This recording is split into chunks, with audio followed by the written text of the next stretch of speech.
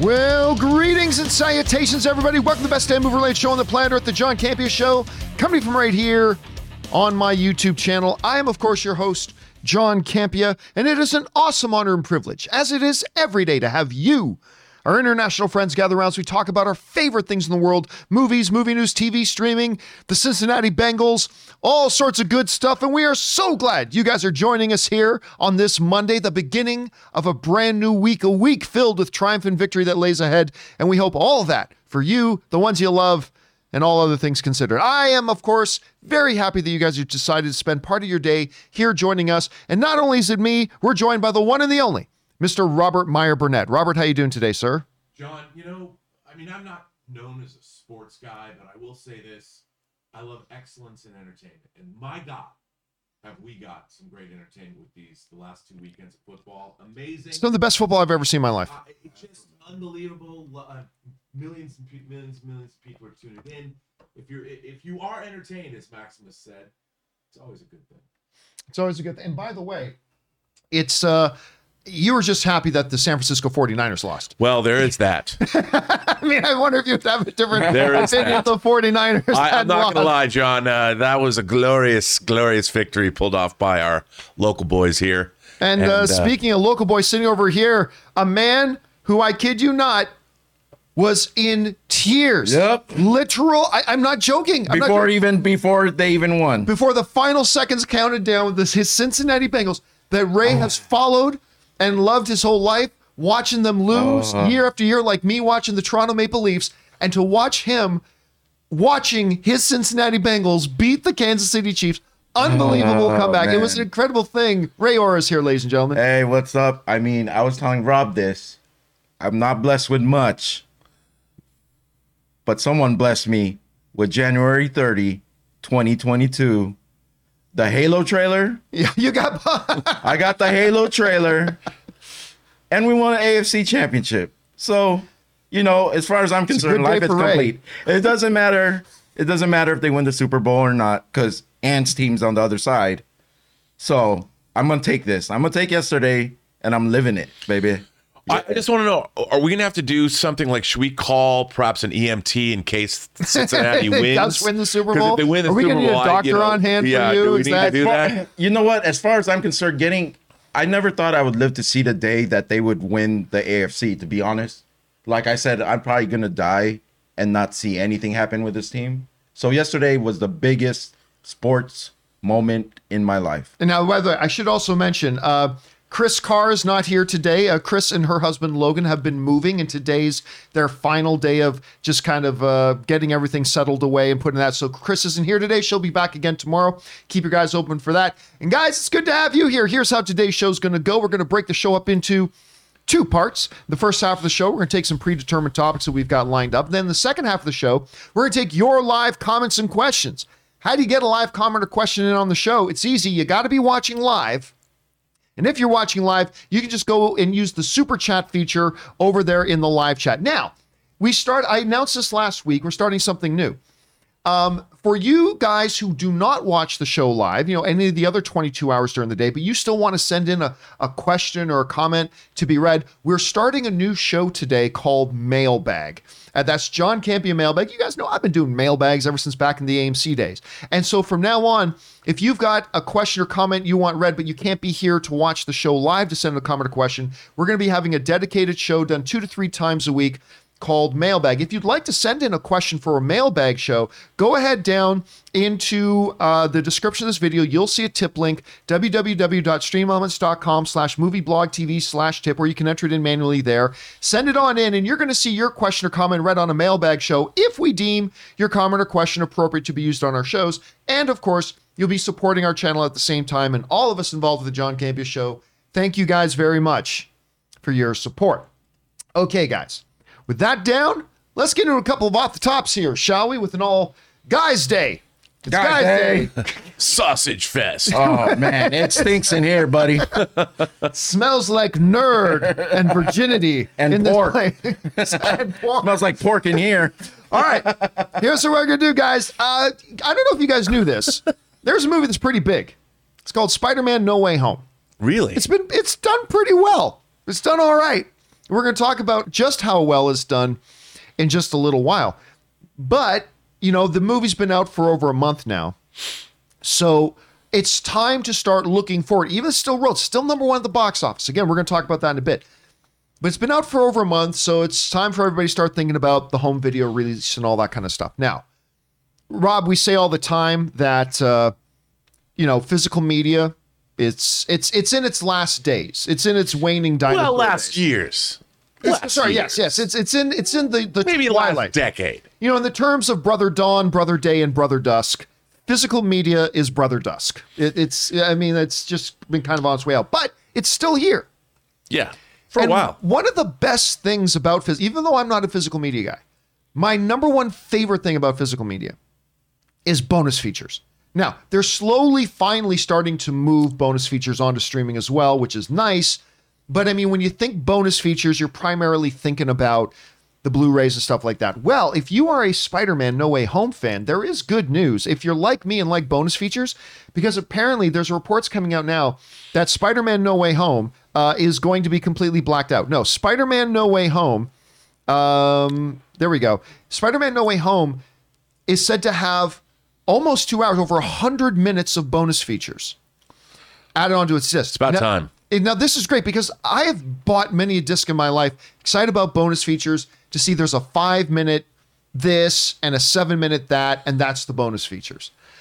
This actually 100 minutes. Now, it's not the Lord of the Rings bonus features. Nope. And it's not Star Wars, The Phantom Menace, you know, bonus features. But still, this is a nice amount of bonus features. I mean, I really do hope one of the main things we're going to see on this is some kind of little 15-minute vignette about bringing the 3 Spider-Men together. I mean, if you just have like a little 15-minute mini documentary just about that, dude, it's been years since I bought a physical disc. I may go out and buy that disc. You put that on the disc, I probably go out and buy that disc. I mean, again, as a visual effects guy, I'd be fascinated to see some in-depth stuff about how they pulled together the visual effects, how they did all that kind of stuff. All that sounds good to me. But at that, now, I wanted to ask you, Rob, because, you know, not only are you somebody who appreciates physical media and you appreciate bonus features, you are literally a producer of bonus feature content. Indeed. You've done some of the biggest films in the world producing bonus feature content. You've got a damn Saturn Award on your mantle for that kind of stuff. So you hear about this, good news, bad news, and what kind of stuff do you think we can look forward to seeing on a Spider-Man No Way Home bonus features? Well, I think, John, you know, one of the great disappointments for me, I love the MCU. I have been very disappointed at the special features on the Marvel discs because I think, like the movies themselves that tell this big interconnected story, they could have done the same thing with their bonus features. The same way that the team I work with on Lord of the Rings did that with the extended edition supplements. What I want to know is, first of all, where did the idea of putting together all these villains from different timelines and the Spider-Men, where did that come from? You know, and once they came up with the idea, how did they set off on that path? What was it like for Kevin Feige and Amy Pascal to reach out to Andrew Garfield and reach out to Tobey Maguire? I mean, how did that happen?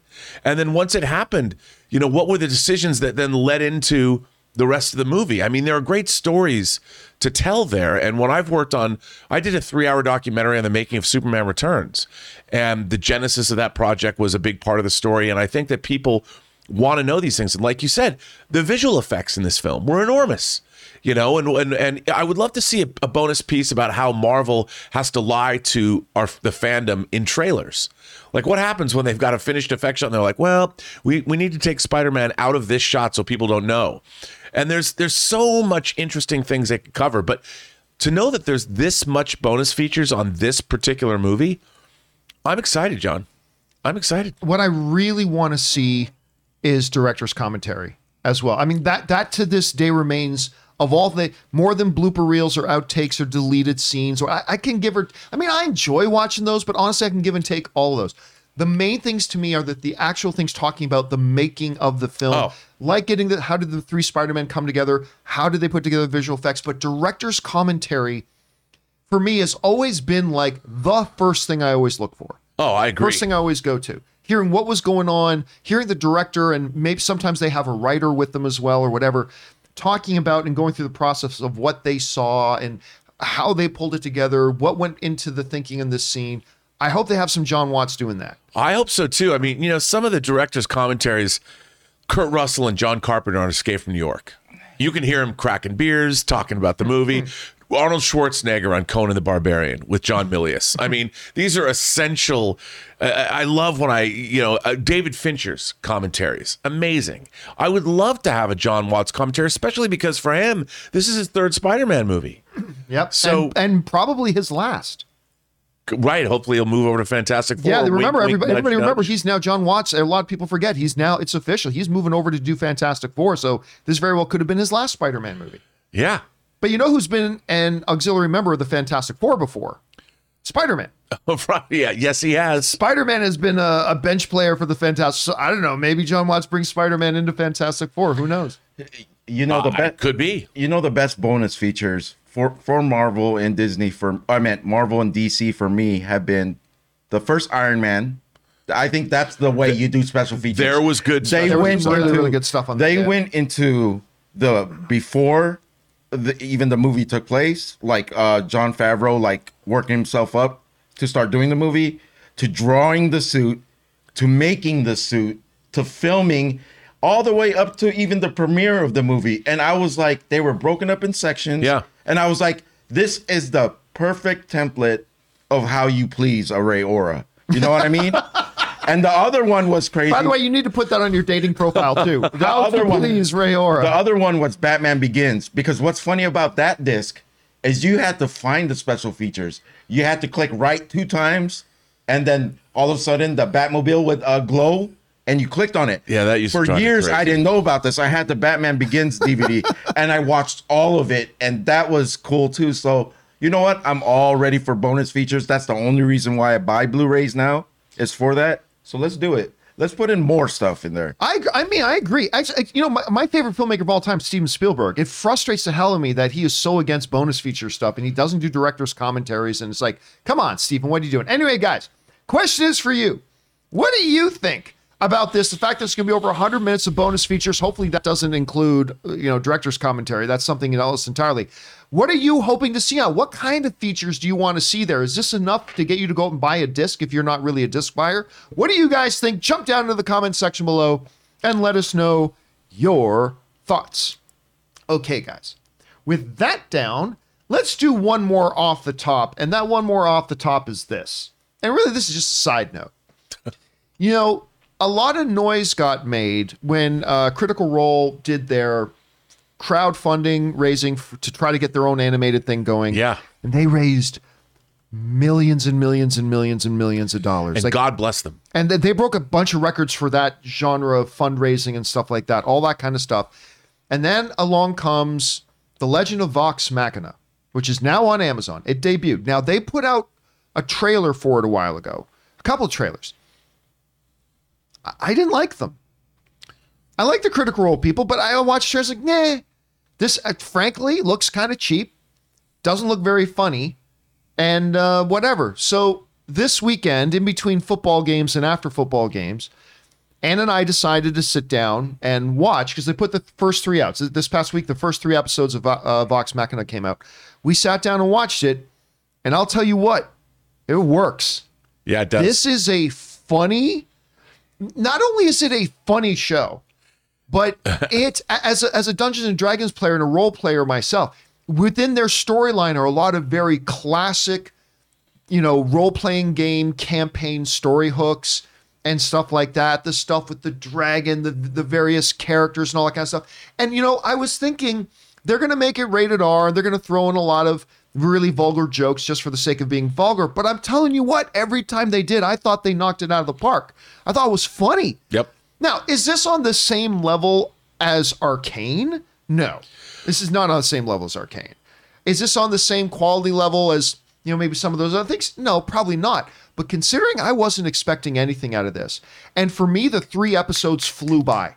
And by the time that the little kind of a cliffhanger at the end of the 3rd episode, I'm like, all right, I'm ready for more.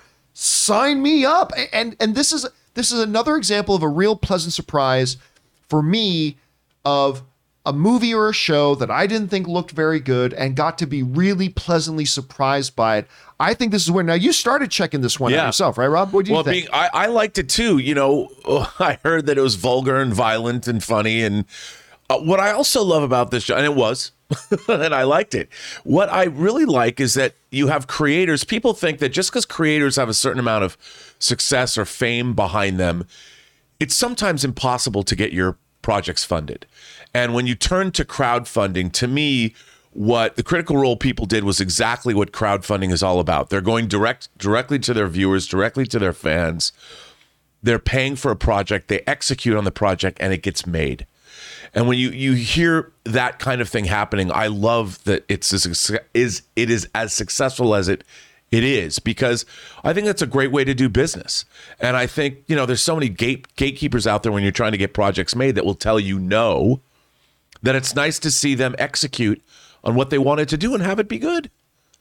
Yeah, and again, for me, it's just that little thing. There's very few things I like more as a fan than to be pleasantly surprised by something. Yep, absolutely. And this came out of nowhere, kind of out of left field for me. I wasn't expecting much out of it, and it really hits it. Again, I'm not a big fan of the animation style. I don't think the animation looks top shelf. You know what I mean? Right. Which is fine. But you get what you pay for. I mean, animation's expensive and time consuming. You get what you pay for. And on top of that, look, ultimately it's about the story and the characters and the dialogue and all that kind of stuff. Don't get me wrong, it's better animation than I could ever do in my life. But I mean, it's just not top shelf, but that's okay. This is a show that works. So guys, listen, if you haven't checked out, you don't have to be a Dungeons and Dragons player. You don't have to be a role player. If you haven't had a chance to check out, it's on Amazon, by the way. If you haven't had a chance to check out this Legend of Vox Machina, I do recommend giving it a shot. And it's like they're fairly short episodes, like they're not 50 minutes long or anything like that.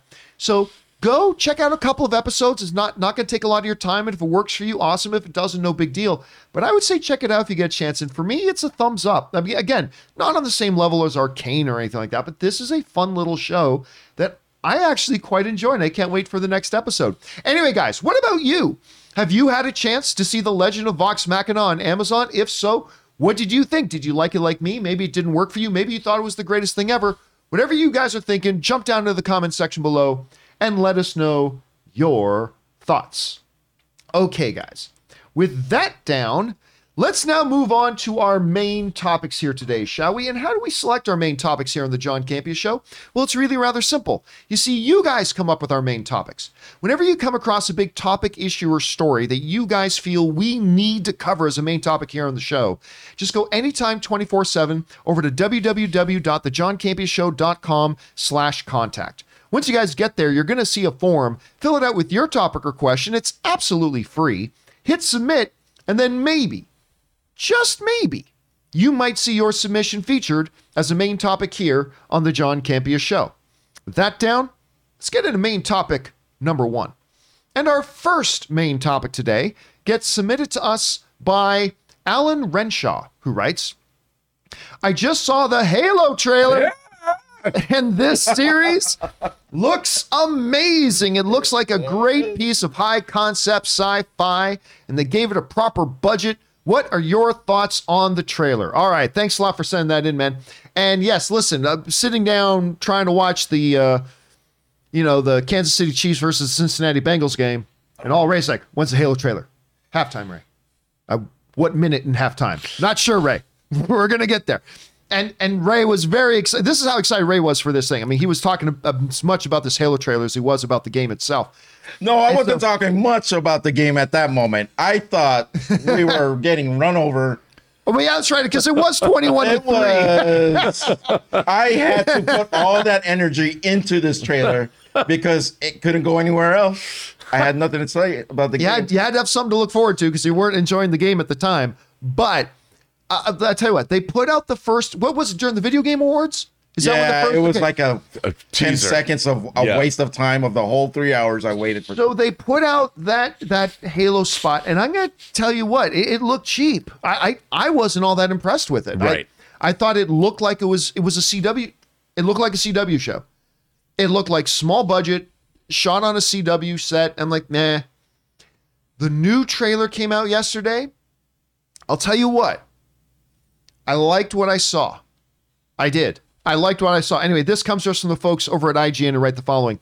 In the trailer, which you can see below, we're not on the website, obviously, we catch a glimpse of not only Pablo Schreiber's Master Chief, but also our best look yet at the show's version of Jen Taylor's Cortana. Additionally, we see many of the Covenant enemies Chief and friends will be facing off against, including the Elites, Brutes, Jackals, and more. And hell no, I'm not even going to bother trying to pronounce the names of them in the game there. So the trailer came out. Now look, one bit of criticism about the trailer. Still have no idea what this is about. I have no idea what's like. It's really just a bunch of random shots of, ooh, Master Chief, ooh, running with guns, ooh, that's fine. It's really the first legitimate trailer, and I think that's okay. But I'm still, as a viewer, I don't really know. I've been reading a lot of fans online talking about how, is this an amalgamation of the different storylines in the game? This is kind of taking liberties with some things, blah, blah. So even the hardcore fans aren't really sure, okay, what's our main narrative going to be? But other than that little teaser during the Video Game Awards, this is really the first trailer. And that's okay. And we got our release dates coming in March, which is great. Now, that aside, it looked like the production value looks much better than it did in that first teaser. I thought the action looked pretty good. The creatures looked pretty damn good. Yeah. Oh, yeah. Seeing the warthog and all that kind of stuff. And I got to tell you, the first little thing, I'm like, yeah, this trailer, I'm like, I'm looking forward to seeing this show. I am making a bed in your guest room because I don't have Paramount. There is a bed in my guest room. But you do. Yes, I do. And I will be here no matter what day it is. I'm watching this. Really, Halo's, if there's so much books and things like that, I don't get into it. I just know the gist of the game.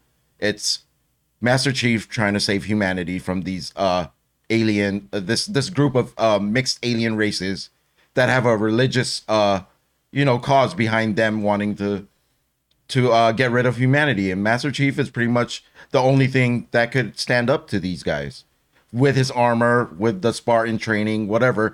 And there's also drama with that because they stole kids when they were young to create these super soldiers. So there's a little dilemma within the soldiers themselves. Was this right? Should they have done this to us? But at the same time, they're protecting. They're trying to save the world. What's left of humanity against these creatures that believe that they're right.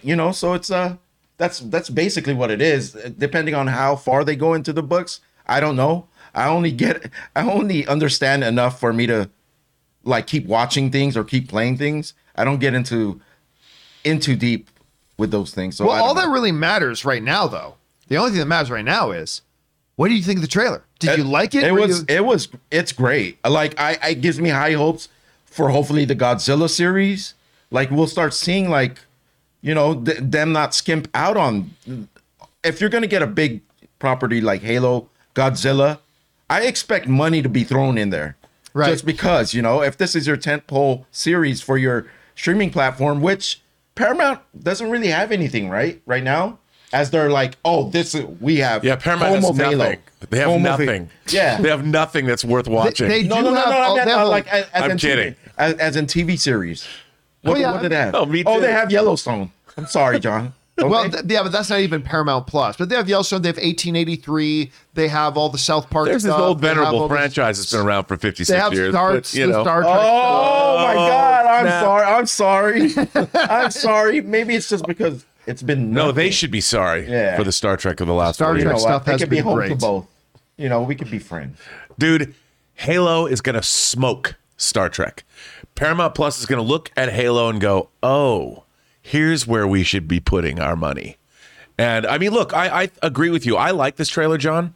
I thought, Halo has always struck me as, I remember playing the first Halo, and to me, it's an amalgamation of various, whether it's Ender's Game, whether it's Starship Troopers. I liked it. I mean, the sci-fi world that they build out, it's very familiar in terms of anyone who's read a lot of literary sci-fi, but it was a great game. It was a great game. And this trailer, it looks really good. Like you said, after seeing things like Foundation on Apple, which they spent a lot of money, you can't do sci-fi like this and skimp. And like you said, this looks really good. I mean, the creature design is very cool. The character design's right out of the game. I mean, Master Chief looks just like Master Chief. Now I want to see a Metroid series done just like. Oh yeah, wouldn't that be great? But it looks great. I got a I'm question in. though. I got a question. It's kind of a two-parter. And really, you guys got to understand how big of an Xbox guy Ray is. Like I've explained this before, but Ray literally comes over to my house with this jerry-rigged, it's a little Xbox that he has put a monitor on, and it's like a laptop. So it's an Xbox that like a laptop. He can open up the monitor, so he can take this. He brings it over to my house and sits there and plays Xbox. You know when on I my dining busted room it table. out is when it was 21-3. I said, I took that thing out of the bag and I said, it looks like it's gonna be a long day, boys. Wait, is this an Xbox One? It's the newer one, but the smaller one, the Series S. Oh, okay. It's Yeah, so he literally small. he's got a monitor attached to it that he can flip up and play wherever he goes. But here's the question. All right. Two-parter. Number one, are we going to see Master Chief take his helmet off? Number two, if he does, are people going to be upset by that? Because there's two different ways of looking at this. Because if you go back to Judge Dredd with Carl Urban, right? Kept the mask on. Now, granted, you could still see part of his face, but he kept the mask on the entire movie. Then we've seen other things. We've been seeing a lot of, Boba Fett without the helmet on and whatever and all that kind of stuff. But do you think we're going to see him take his helmet off? And if so, is that okay with you? Nobody? No, I'll say this right now. They're gonna show either part or all of his face right in the beginning. Think right so? in the beginning. I think so. Just so people can know that he's human. Yeah, I mean, You know, I think you're right about that. Yeah, like right at the beginning, you know how they have that shot with him on that table with the scars on his back? Yep. I think we see it right in the beginning, just so we could put a face to the mask. You know what I mean? Like, I agree with that. but more importantly, what does Superman think? Yeah, what does Superman think? Actually, you know what, guys? I'm putting up in the live chat right now, I'm putting up a poll. So I want to ask you guys in there, the poll is up there right now. Should we see Master Chief without the helmet on? And what was the second part of that? Well, I mean, the first part of the question was, will we see him without the helmet on? Second part is, how do you think people will respond to it if they do? So what do you think people are going to be okay with it if he takes his helmet off, Rob? Yeah, because somebody's got to play him. At some point you do want to have a connection to the character. It's just like, you can't. It's Spider-Man is a better character if you know that the Peter Parker that's under the mask. I think that's always true. I mean, Master Chief, unless there's some kind of religious significance, like the Mandalorians are like, you can't.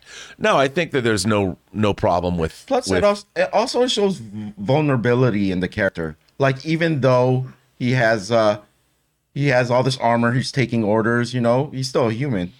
I don't know. Here's funny. I'll be straight up. I expected this poll to be like, should we see Master Chief without the helmet? I expected it to be like 80 to 90% no, but it's pretty split right now. 52% say no, 48% say yes. But if you ask me, I would prefer to keep the helmet on. I like robots. I like to think he's a robot. You like to think of him as a droid of some I kind? like to think of him as a robot, because then... Isn't it better to think of him as a man, though? But then you start nitpicking, like, oh, man, he doesn't look right. That's not how the Master Chief I thought he would look like. That's true. That's the Because problem. people make it up in their We've been heads. playing this game for how many? 6 games? Without really seeing his face? It's been, what, 20 years? Yeah. So it's like, I mean, they showed his face in some of the releases of whatever, and it's been fine. But what if this actor's like, that's not my Master Chief? And everybody's head is going to be different. What Master Chief looks like is going to be different in everybody's head. Anyway, guys, the question is for you. What did you think about this trailer for Halo? I was actually pretty impressed by it. I'm looking forward to seeing the show. Do you think it's going to be good? Do you have high hopes? Do you have no hopes? Whatever you guys are thinking, jump down into the comment section below and let us know your thoughts. All right, guys. With that down, let's move on to main topic number 2. And our second main topic today gets submitted to us by Eric Huffman. And Eric Huffman writes, "Hey, John and crew. I just saw that Spider-Man No Way Home has won the weekend box office again and has now passed $1.7 billion worldwide. Does the success of this film, as well as that of F9 and Venom 2, prove that studios should never entertain any day-and-date release for tentpole films? Thanks, and stay sweaty, my friends." All right, thanks a lot for sending that in, man. And ho-hum, another day, another set of milestones that Spider-Man No Way Home has passed. Number 1, it is again number 1 at the box office. Not that it had much competition this weekend. It won't be number 1 next weekend. That's a foregone conclusion. But It was number one at the box office this weekend. Again, I think it made like 11 or 12 million bucks to be number one again for its 6 week. You not say 6 that weeks like in a it's row. a paltry sum. Oh no, A paltry sum. but for a number one film at the box office, it's Right. not the biggest, right? But on top of all that, it has crossed the 1 billion mark worldwide, making it only the 10th film in cinematic history. You mean foreign, not worldwide, and foreign. Sorry, thank you. Internationally. That's International. correct. So there's domestic, there's internationally, combined, that's worldwide. It has crossed the $1 billion mark internationally, Yes. which makes it only the 10th film in cinematic history to do. That's impressive. It is also inching ever closer to the Avatar domestic number, which it very well could cross within the next 10 days or so. Now, look, Spider-Man No Way Home has absolutely done better than I thought it would. I mean, it's done better than I think most people thought it would do, except for those crazy people who thought it was going to hit $3 billion or whatever. But I mean, look, we knew it was going to be big. We knew it was going to be huge. But every week, it's like we're talking about a new milestone that it gets to set and cross. Now, again, it's never going to catch the domestic record of Star Wars, The Force Awakens, which is like $900+ million. It's not going to do that. It's not going to catch Endgame or Infinity War or whatever for worldwide. But again, more and more numbers that it hits. And the longevity of it is crazy. Because we are now sitting... This movie's been out for over a month.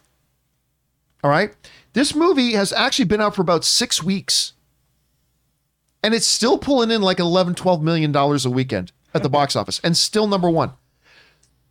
I think we now need to start changing and rephrasing the questions about, we ask, what is it about Spider-Man that has made it be so successful? I think now we got to rephrase the question a little bit of, what is it about Spider-Man No Way Home that is giving it the longevity that it has? Because people continue, listen, we live in a movie-going era now, and we have for the last 3 or 4 years, where people see the movies in the first week and generally don't go watch it again, maybe 1 or 2 times more. People are going back for their 5th, 6th, 7th time of going to the movies. And so we ask the question, what is it that has been so endearing about it that has given it this kind of legs and this kind of longevity? It's not just quality. We've seen higher quality movies not have as good legs. There's an element to this. To me, I think it's all about the 3 Spider-Men. I think it's just that story again, the idea of 3 generations of movie fans with 3 generations of Spider-Men. And there's a nostalgia kick to that. That might be bringing people back more and more. Rob, let me ask you this question. You see this, like it's number one at the box office again, not a ton of competition, but still making the money that it is. What is it about this film that is giving it specifically the legs and having people going back to it again and again? Well, I think, you're partially right in that, yeah, the Spider-Man coming together, the villains coming together, all of that absolutely plays into this. But that might not have worked. I think the real reason this movie has succeeded is it's because it evokes an emotional response in the audience on multiple occasions. If you love the MCU, this film, it's not just when you see Charlie Cox as Matt Murdock show up, you get a kick there if you're a fan of this universe. This movie has tragedy in it. It has comedy in it. It has nostalgia in it. It has a cool factor in it and a whoa, I can't believe they did that. This film takes you on an emotional journey that you feel.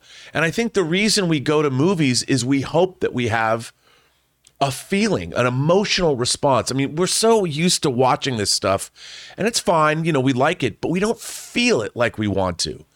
And I remember, when we were growing up in the 80s, man, and you were seeing all the, whether it was Back to the Future or whether it was Empire Strikes Back or pick your movie, you felt these movies and you left the theater on a high, elated, like, my God, this really transported me and took me to a place I didn't expect to go to, or the first time you saw the Brachiosaur eat the leaves in Jurassic Park.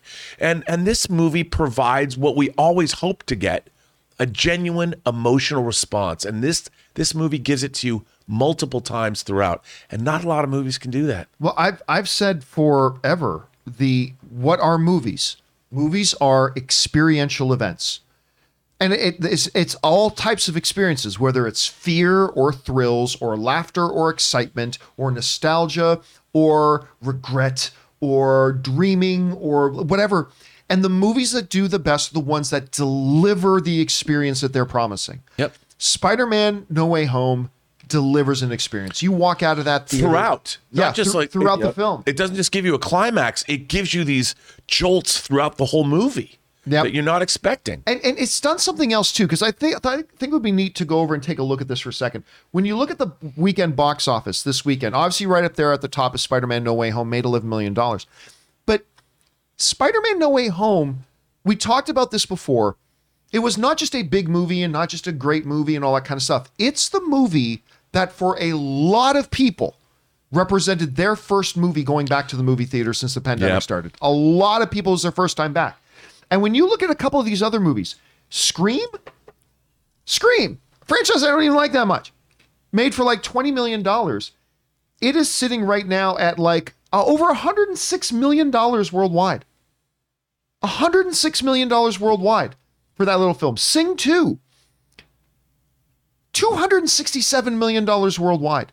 Now, are we right back to the pre-pandemic era of box office? No, we're not there yet. But these are the types of numbers that I think partially you owe to Spider-Man No Way Home being that movie that brought a lot of people out. So there's a significance to this movie as well. I gotta say, like, even right now, I've only watched it once. When we left Scream, when we left Moonfall, the first thing I said is, man, I still want to watch No Way Home one more time in the theater. Right. It's just one of those movies, like Rob was saying, I completely agree. I leave just happy. It's like all the Spider-Man movies. It's all like the culmination, you know, it's like the thing where all three of them come together. I never thought I would see the day. And also, like, I go to the movies to be entertained. Me, I like watching happy, feel good, whatever movies. And then, you know, some like good time horror. The thought-provoking, like, you know, sad, emotional, traumatizing movies, I save for the house. I refuse to go to see those in the theater because that's more of like an intimate movie to me, right? It's a different experience than you like going for. So in theaters, like Spider-Man is the most perfect movie for me to actually go to theater and see. That's like the type of movie that I want to see. So let's look at this too. Let's put this into context. We're now looking at the worldwide chart here and the all-time worldwide chart. So again, Spider-Man now is at 1.74, we're rounding it up, at $1.74 billion, which was already in the number 6 spot. But I think it's pretty clear that unless something drastic changes, I don't think we're going to see it make another $300 million to catch Avengers Infinity War. This in the number 5 spot. Number 4 is Star Wars The Force Awakens. Number 3, Titanic. Number 2, Endgame. Number 1, Avatar. I don't think we're going to see it change his spot again, but again, just wrapping our heads around the idea. Will James Cameron be preparing to re-release Avatar once again? Well, it's already in the number 1 spot, so he doesn't have to. We're going to he's focused on Avatar 2 right now. You know, one of the things I've always thought about movies too is that we now live in this world where people believe that spectacle is important. Well, we have to give you these various action scenes. But I would posit that take your favorite movie, whatever it is. Every scene in your favorite movie is a good scene. And the scenes might be different than one another, but I think about movies like Shawshank Redemption or Jaws or even Back to the Future. Every scene itself is entertaining. Even the opening of Back to the Future, you see all the clocks, and then Marty McFly walks in and plugs his guitar in, and a giant speaker blows him through the back wall of Doc's place. Even that scene alone is fun. And when you watch Back to the Future and your favorite movies, there are collections of scenes that deliver the goods every single 5 minutes or whatever. And we don't get that much anymore. You might watch a movie for 2 hours and you might only really love what's going on for about 10 minutes of it. And even that is okay, I suppose. But when you see a film that delivers through its 2.5 hour running time, that's unique. And that's providing, it's not just a fun experience, but for the entire length of the movie. And it's not just the action films that do that. I remember a movie like that for me was Colin Firth's King's Speech. Now, you know how much I love this movie, Yep. but King's Speech is an example of that, like you were just describing. It is every single freaking scene had me mesmerized. Yeah. And action films can do that. Horror films can do that. Period drama pieces can do that in their own unique way. But man, when it does that, when a movie comes out that can do that for you, that's a special experience. You know what? The King's Speech is a great example because most people wouldn't use that, but you're right. That movie is delicious throughout. Yeah. Two other examples, people talk about, Well, Shakespeare in Love should never have been voted Best Picture over Saving It's Private awesome. Ryan. That movie's Shakespeare awesome. in Love is an awesomely entertaining film, just like Amadeus is.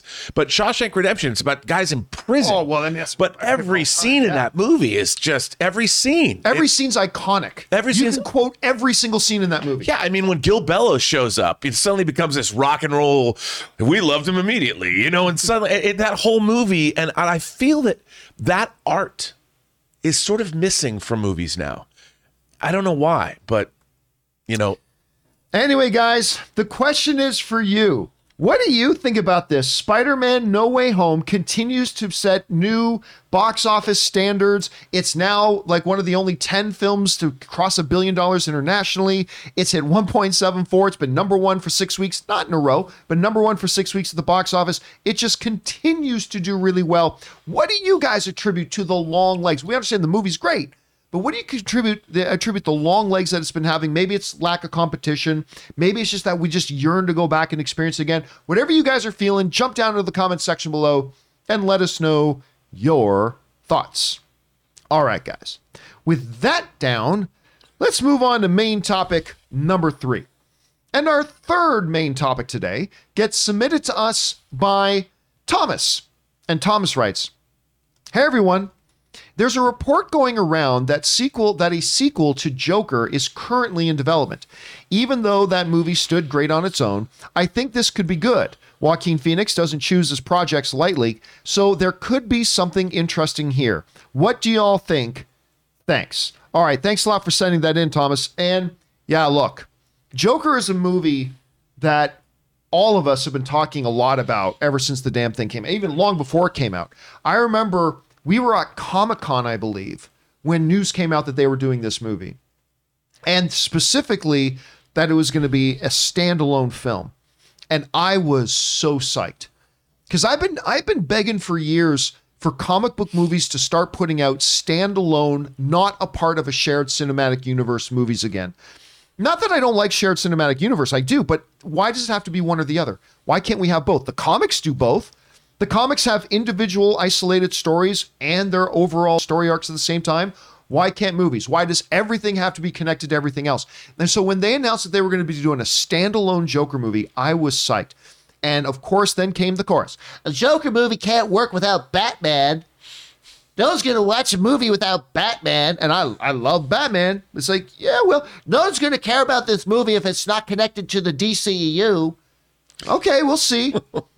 Movie came out, made over $1 billion, was awesome, nominated for Best Picture at the Academy Awards, and won Joaquin Phoenix an Academy Award. First comic book movie ever for the lead guy to win Best Actor at the Academy Award. Of course, Heath Ledger won Best Supporting Actor playing the same role years earlier. But this movie is special. And I remember we watched it together. Yes, we did. You know, you, me, Aaron wasn't there. No, Aaron wasn't there, but Aaron's husband was. Yeah, Aaron's Tom did. Aaron's husband was there. Elizabeth came. Anne was there. We went to go watch Joker.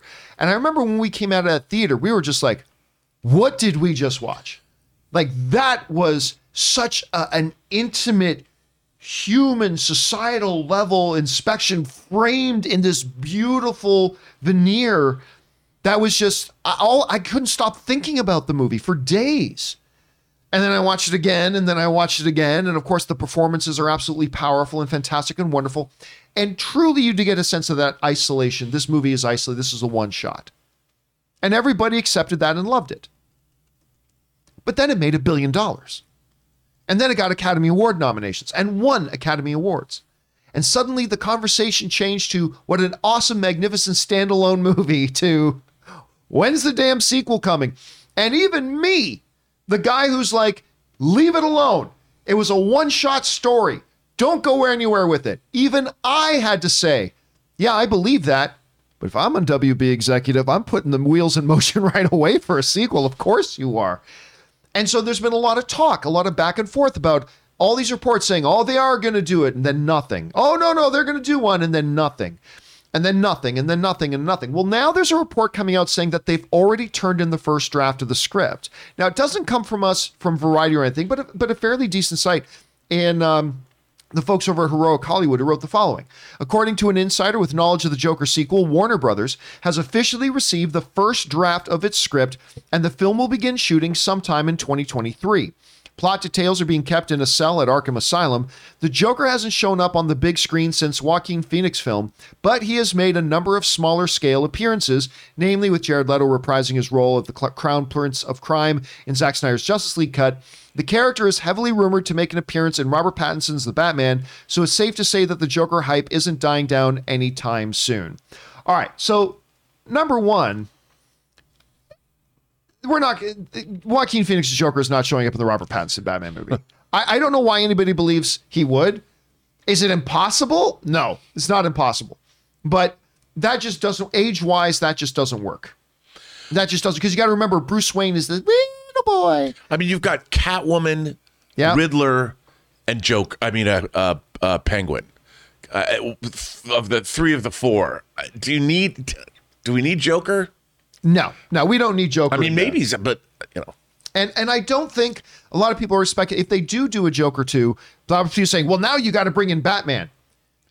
Batman's going to be 11 years old in whatever this next one is. So no, listen, the first Joker worked beautifully, partially because there was no Batman.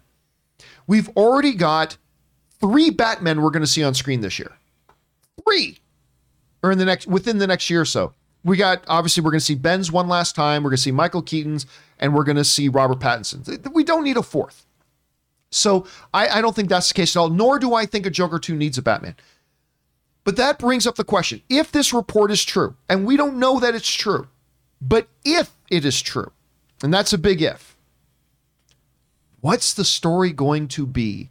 Because this Joker was very unique. It was very uniquely his own. It was Joaquin Phoenix's own Joker. So what kind of story does he really truly become? A homicidal maniac? Maybe we see him go one step further and one step further and one step. Maybe whereas the first Joker was this kind of descent into madness where he kind of adopts the Joker persona. Maybe the next one is about now going the journey from that to becoming the homicidal maniac that we all know and love, so to speak. So I don't know, maybe that could be the story. Does it take the same kind of step back, third person worldview of looking at our society and how we as a society adapt and address certain types of issues that Joker brought up so prominently in the first one and so beautifully? Does it become a little bit more comic booky? If they go to a second round, do they try to adapt it a bit, become a little bit more comic booky and a little bit less grounded in real world grit? I mean, I think the doors are wide open here. Rob, number one, do you think they're actually going to go through and make a Joker 2? For me, I think it's an inevitability just because it made $1 billion and won awards. So do you think they're going to do it? Then number two, if so, what do you think the direction is they're going to take with it? Well, I think they're absolutely, as you pointed out, why would you know? How many movies make $1 billion on a $65 million spend? Like, not many. So this is also one of the most profitable studio movies ever made. So why not do another one? I see no downside. And in terms of what it's about, I mean, all you have to do is look at our own society, look at the fractures in American society. I used to believe that the Constitution and the Bill of Rights would sort of unite us all as Americans. Well, that's not even enough anymore. We have such deep divides. I mean, look at what's going on in the United States over the last decade. That alone gives you so much fodder. I mean, imagine what's happening in America today, happening in one man's mind or one man's fractured mind. I mean, my God, the stories are rich that could come out of that. And Joker, maybe he has a messianic complex and wants to lead a group of people. He wants to start a Joker cult, or maybe who knows what he's going to do. I mean, it could be amazing, but there's a million different ways they could go, especially from the first film. So, John, I just see the storylines I could see a Joker movie expand the same way that The Dark Knight expanded on Batman Begins. And I think a sequel to Joker has the potential to be better than the first film, to be honest. Really? To be better than the first one? Yeah. That's saying something. That's It's not easy, But I think the way that the movie worked, that where you can take the character now, especially in light of what's gone on in America, there's a lot of material it's dramatic gold to be mined or panned or however you do it. But yes. All right, guys, the question is for you. What do you think about this whole thing with Joker? Do you think they're going to actually move ahead and do it? Do you think they're going to be able to kind of recapture that magic? What do you think the storyline should be? Do you, for some reason, think it needs to have Batman in it? I mean, I don't know. Whatever you guys are thinking, jump on down to the comment section below and let us know your thoughts. All right, guys. With that all said, let's now take a second and pay a couple of bills here, shall we? And hear from our friends over at Stamps.com. Hey guys, we want to take a second and thank the sponsor of today's episode, Stamps.com. Now, you know Stamps.com. They've been supporting the John Campea Show for a while here. Now, let's face it. Going to the post office is time-consuming and really not the way you want to be spending your time. And that's why I highly recommend to do your mailing and shipping online with Stamps.com. Stamps.com allows you to mail and ship anytime, anywhere, right from your computer. You can send letters, ship packages, and you can pay a lot less with discounted rates from UPS, USPS, and more. You see, that's why Stamps.com is a must-have for any business. Whether you're a small office sending out invoices, an online seller shipping out your orders, whether you're somebody who's just trying to send things out to your friends and family, or if you're a giant warehouse, like sending out thousands of packages a day, Stamps.com can handle all of it with absolute ease. And here's the best thing. With Stamps.com, you get up to 40% off of post office rates and up to 62% off UPS shipping rates. And this is why Stamps.com is an absolute no-brainer. It saves you time, it saves you money. It's no wonder that nearly 1 million small businesses already use Stamps.com. So stop wasting your time going to the post office and go to Stamps.com instead. There's no risk. And with my promo code CAMPEA, just go up to that microphone up in the corner, click on that and enter my code CAMPEA. You get a special offer that includes a 4-week trial plus free postage and a digital scale, no long-term commitments or contracts needed. Again, just go to Stamps.com, click on that microphone at the top and enter the promo code CAMPEA. Stamps.com. Never go to the post office again. All right, and we want to thank Stamps.com for supporting our channel. Remember, guys, make sure you use that promo code CAMPEA. Not only does it help out the sponsor of today's shows, it helps out the John Campea Show as well. So thank you to Stamps.com. Okay, guys. With that down, let's now move over and start taking your live comments and questions you get sent in. You'll notice that it's not available anymore. I have to turn it off after about 15 or 20 minutes, so you got to get them in a little bit early. But let's jump on over and start taking those questions, shall we? We're going to start off here with... Who are we starting off here with? We're supposed to be starting with... Hold a second. For whatever reason, I got the wrong thing up. There we go. B. Gill. B. Gill writes, or B. Gill Studios writes in, hey guys, I still don't know if you know, but it looks like Dylan O'Brien may be cast or at least offered the role of Nightwing in the Batgirl movie. But yeah, there's been whispers of that going around. That has not been reported by or affirmed by any legitimate, like any of the real legitimate news sources out there. Who's that again? Was he the Maze Runner guy? He's the Maze Runner guy, and on top of Maze Runner, he was just in that, what was that Monsters movie? Just World of Monsters, Monster War. What he's oh yeah, there's like some kind of Monster Hunter. Monster Hunter, yeah. Monster Hunter. Was it called Monster That one was with Mila the Jovovich? Resident Evil girl was in Yeah, That's yeah. not. I don't think Love and Monsters. Thank you, Casey Mack. Love and Monsters, where like there's this monster apocalypse in the world, and he goes on this trek to find his love and all that kind of stuff. Actually, really I good. liked it. I like him. I do too. But so would he be all right as a Nightwing? Sure, but again, there's no legitimate reports about that, so it might happen. I'm just saying, don't get attached to that idea just quite yet. All right, A. Marcellus writes, since Mandalorian and Boba Fett are 5+ years after Return of the Jedi, that still leaves 25 years of untold stories until the sequel trilogy. Do you think they might try a new type of Thrawn trilogy-like story? No, I think they are totally redoing Thrawn. And the Thrawn they've had in Rebels, and I'm looking forward to seeing the Thrawn they have in Ahsoka, man. I am very excited to see that. Are they going to do that? No. And quite frankly, I want the Star Wars stories to move forward after the sequel trilogy. Like, not with Rey, Finn, and Poe again, but like in the universe of Star Wars, post that, I'm kind of over the middling stuff. But I am looking forward to Obi-Wan. I'm looking forward to Ahsoka. I'm looking forward to The Acolyte, whenever that's going to be. But I don't think they're going to try redoing Thrawn. You never know, though. B. Gill also writes, I also wanted to let you know that I'm 27 and my 10th film, Sparrow, releases on February 18th. The trailer for it hit 1,000 views within 5 days of release, just FYI. That's awesome, man. You make your own films like that. You go and do that. That's awesome, man. All right, Casey Mack writes, John, what is the chances that we see a Peacemaker season 2? I know James Gunn might be busy with Guardians 3, but after that, there's a chance he could go back to that since it's getting a good reception. Well, yeah, but remember, he's already shooting Guardians 3. I mean, that's already being done. It's not like, once this is done, then he's got to go and start. He's going to be done and wrapped up with Guardians in the next number of months, I think. Listen, we talked the other day, Rob, about this hit the number one show in the world status. People are loving this show. I lose my mind. I mean, literally, I now count down the days until the next episode of Peacemaker. I love this show so much. The success they're having, I can't imagine there's not going to be a season 2. Can you? Are they going to do one? I think so. And didn't they say he's going to develop yet another spin-off show too? He's talking about it. Another spin-off. Yeah. But Peacemaker's great, so why wouldn't they? Yeah, it's all about the numbers, man, and people are watching. I agree. Okay, next up. John Redcord writes, Black Widow made $379 million on a $200 million budget. Is it fair to call it the first MCU flop? And do you think there will be a Black Widow 2? I don't think they ever even thought about doing a Black Widow 2. That was a one and done thing. But no, you can't consider it its first flop because Black Widow had a very unique set of circumstances in that it was released day and date in theaters, on Disney Plus as well, that people had to pay for. So you got to take that $375 million and add whatever underwhelming amount of money they made on Disney Plus as well, and add to that. Black Widow was ended up being profitable.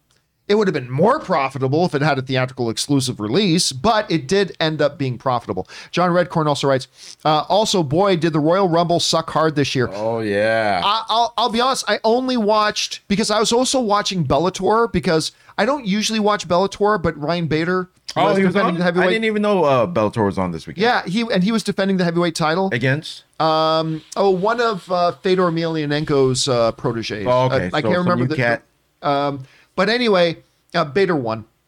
So the only match Ann and I saw was the Women's Royal Rumble. Which was great. I don't watch a lot of wrestling these days, but the Women's Royal Rumble was great. Two things. I'm sad that Alexa Bliss wasn't a part of the Rumble, and I thought Bayley would show up too. But other than that, it was a good Rumble. I'll tell you what, Ronda Rousey came out. Yep. She didn't miss a beat. No. She looked great to me. No, so yeah, she I did. mean, but I don't even know who won the Men's Royal Rumble. It's Brock Lesnar. I was just reading about it because I purposely skipped the men's just because after the women's and then after the title match, Bobby Lashley and Brock Lesnar, I just said, nah, I'm gonna, because there wasn't anyone in the Rumble where I'm like, oh, I can't wait to see what this guy does. But Brock came out and Brock came out at number 30 from what I'm reading, and he just destroyed everyone, threw everyone out. It was I would have liked to have seen him that. and Drew McIntyre at the end. And of course, which is the better match at WrestleMania? You already knew. Yeah. I hate when there's not a second guy that you actually can think can, be the winner. When Edge came out and won it, that to me was kind of surprising. Yeah, that was surprising. So all right. Yeah, so that's what happened. Okay, next up. Casey Mack writes, it's really amazing to see what I did there. That No Way Home. Let me see. Is it really amazing? See what I did there? But guys, punctuation is our friend. Is it really amazing? See what I did there? That No Way Home is only $25 million away from passing Avatar as the third domestic movie in the box office. It is. I wouldn't have thought it would catch Avatar, but I'm thinking probably within the next 10 days. I mean, if it made 11 or 12 this weekend, next weekend is probably going to make 7, maybe 7, but I think it's going to catch Avatar at this point. A. Marcellus writes, also, I'm wondering what happens to Jason Syndulla, the son of Kanan and Hera. I hope he doesn't end up at Luke's temple only to die. I hope he does. No, I mean, honestly, I hope he does, because that would be consistent narratively. That would add, because right now we hear all the students at Luke's Jedi temple died, but we don't know any of them, so we don't give a shit. Right. Right. It would actually give us some emotional connection to it. If we're like, oh my God. Well, wouldn't it have Hera's been nice son to have died seen there? that? Like seeing Luke training Jedi at We his may. hope. Yeah, we may. We may at some point, but yeah, I hope he does die there because that gives it emotional weight. But that's just me. All right. Casey writes, I know it's a Netflix film and we know how well those guys, but the latest trailer for Texas Chainsaw Massacre looked interesting. We have to see. I'll be honest, I didn't even watch it because I wasn't interested. But Rob, you have some connection to Texas Chainsaw Massacre. What do you think about the trailer? Well, you know, I the first movie I ever worked on was Leatherface Texas Chainsaw Massacre 3, and that was not the one with Renee Zellweger and Matthew McConaughey. That was the one with Viggo Mortensen. But you know, John, I feel like the Texas Chainsaw Massacre is the Fetch of horror franchises. They keep trying to make it happen, and I just don't think, you know, the first Texas Chainsaw Massacre is a brilliant, horrifying, brutal, really disturbing movie, and they keep trying to turn Leatherface into the same kind of character that Freddy Krueger or Jason Voorhees, take your pick, is, and it's not that. It is inherently an unpleasant experience about a cannibal family, and they keep trying to make it fun. I will say this: the trailer, it looks fine. I'm like, okay, it's the same thing you'd always think it was going to be. However, the last scene in the trailer, I chuckled, even though it's totally not what Texas Chainsaw is. It was hilarious. And I'm not going to say what it is. You just got to see it. But I'm looking at this going, by the way, that final scene is wildly not a Texas Chainsaw tone of a film. But, you know, they keep trying. Keep trying. Next up, we've got Jabin Carter, who writes, someone needs to Photoshop Robbie Gould irreverently kicking field goals at different events like Oscar ceremony, presidential nominations.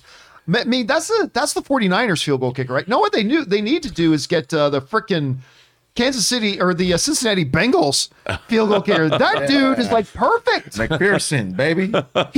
He's literally perfect. Was he 11 for 11? Yeah, now? and he literally looks 11 years old too. He does. It's like this baby kicking field goals But now. he's like nailing like 50 plus yarders. Yeah, man. Like it's nothing. Under the pressure, that's the kind of kicker you want. Yeah. Not just for him, in the whole league. If All you right. can't get a touchdown, got to get a kicker. All right. Next up, Derek Large writes, hey, John and crew, with the amount of content releasing every day between movies, TV, gaming, and books, how do you keep yourself from getting overwhelmed by all the options? Thanks and have a great day. I mean, look, here's the thing. I get a lot of email messages from people because, you know, a lot of times stuff will come up, certain shows, whatever, say, you know, I haven't checked that out yet. And inevitably, of course, I get these emails from people who know how to do this better than I do, obviously. And write to me, say, John, how can you call yourself whatever if you're not even watching all the shows? Blah blah blah. I'm like, go fuck yourself. It's there are only so many hours in the day, and putting this show to, like, everybody thinks, oh, we don't do any prep for this show. We just sit down in front of the camera, turn on cameras, and go.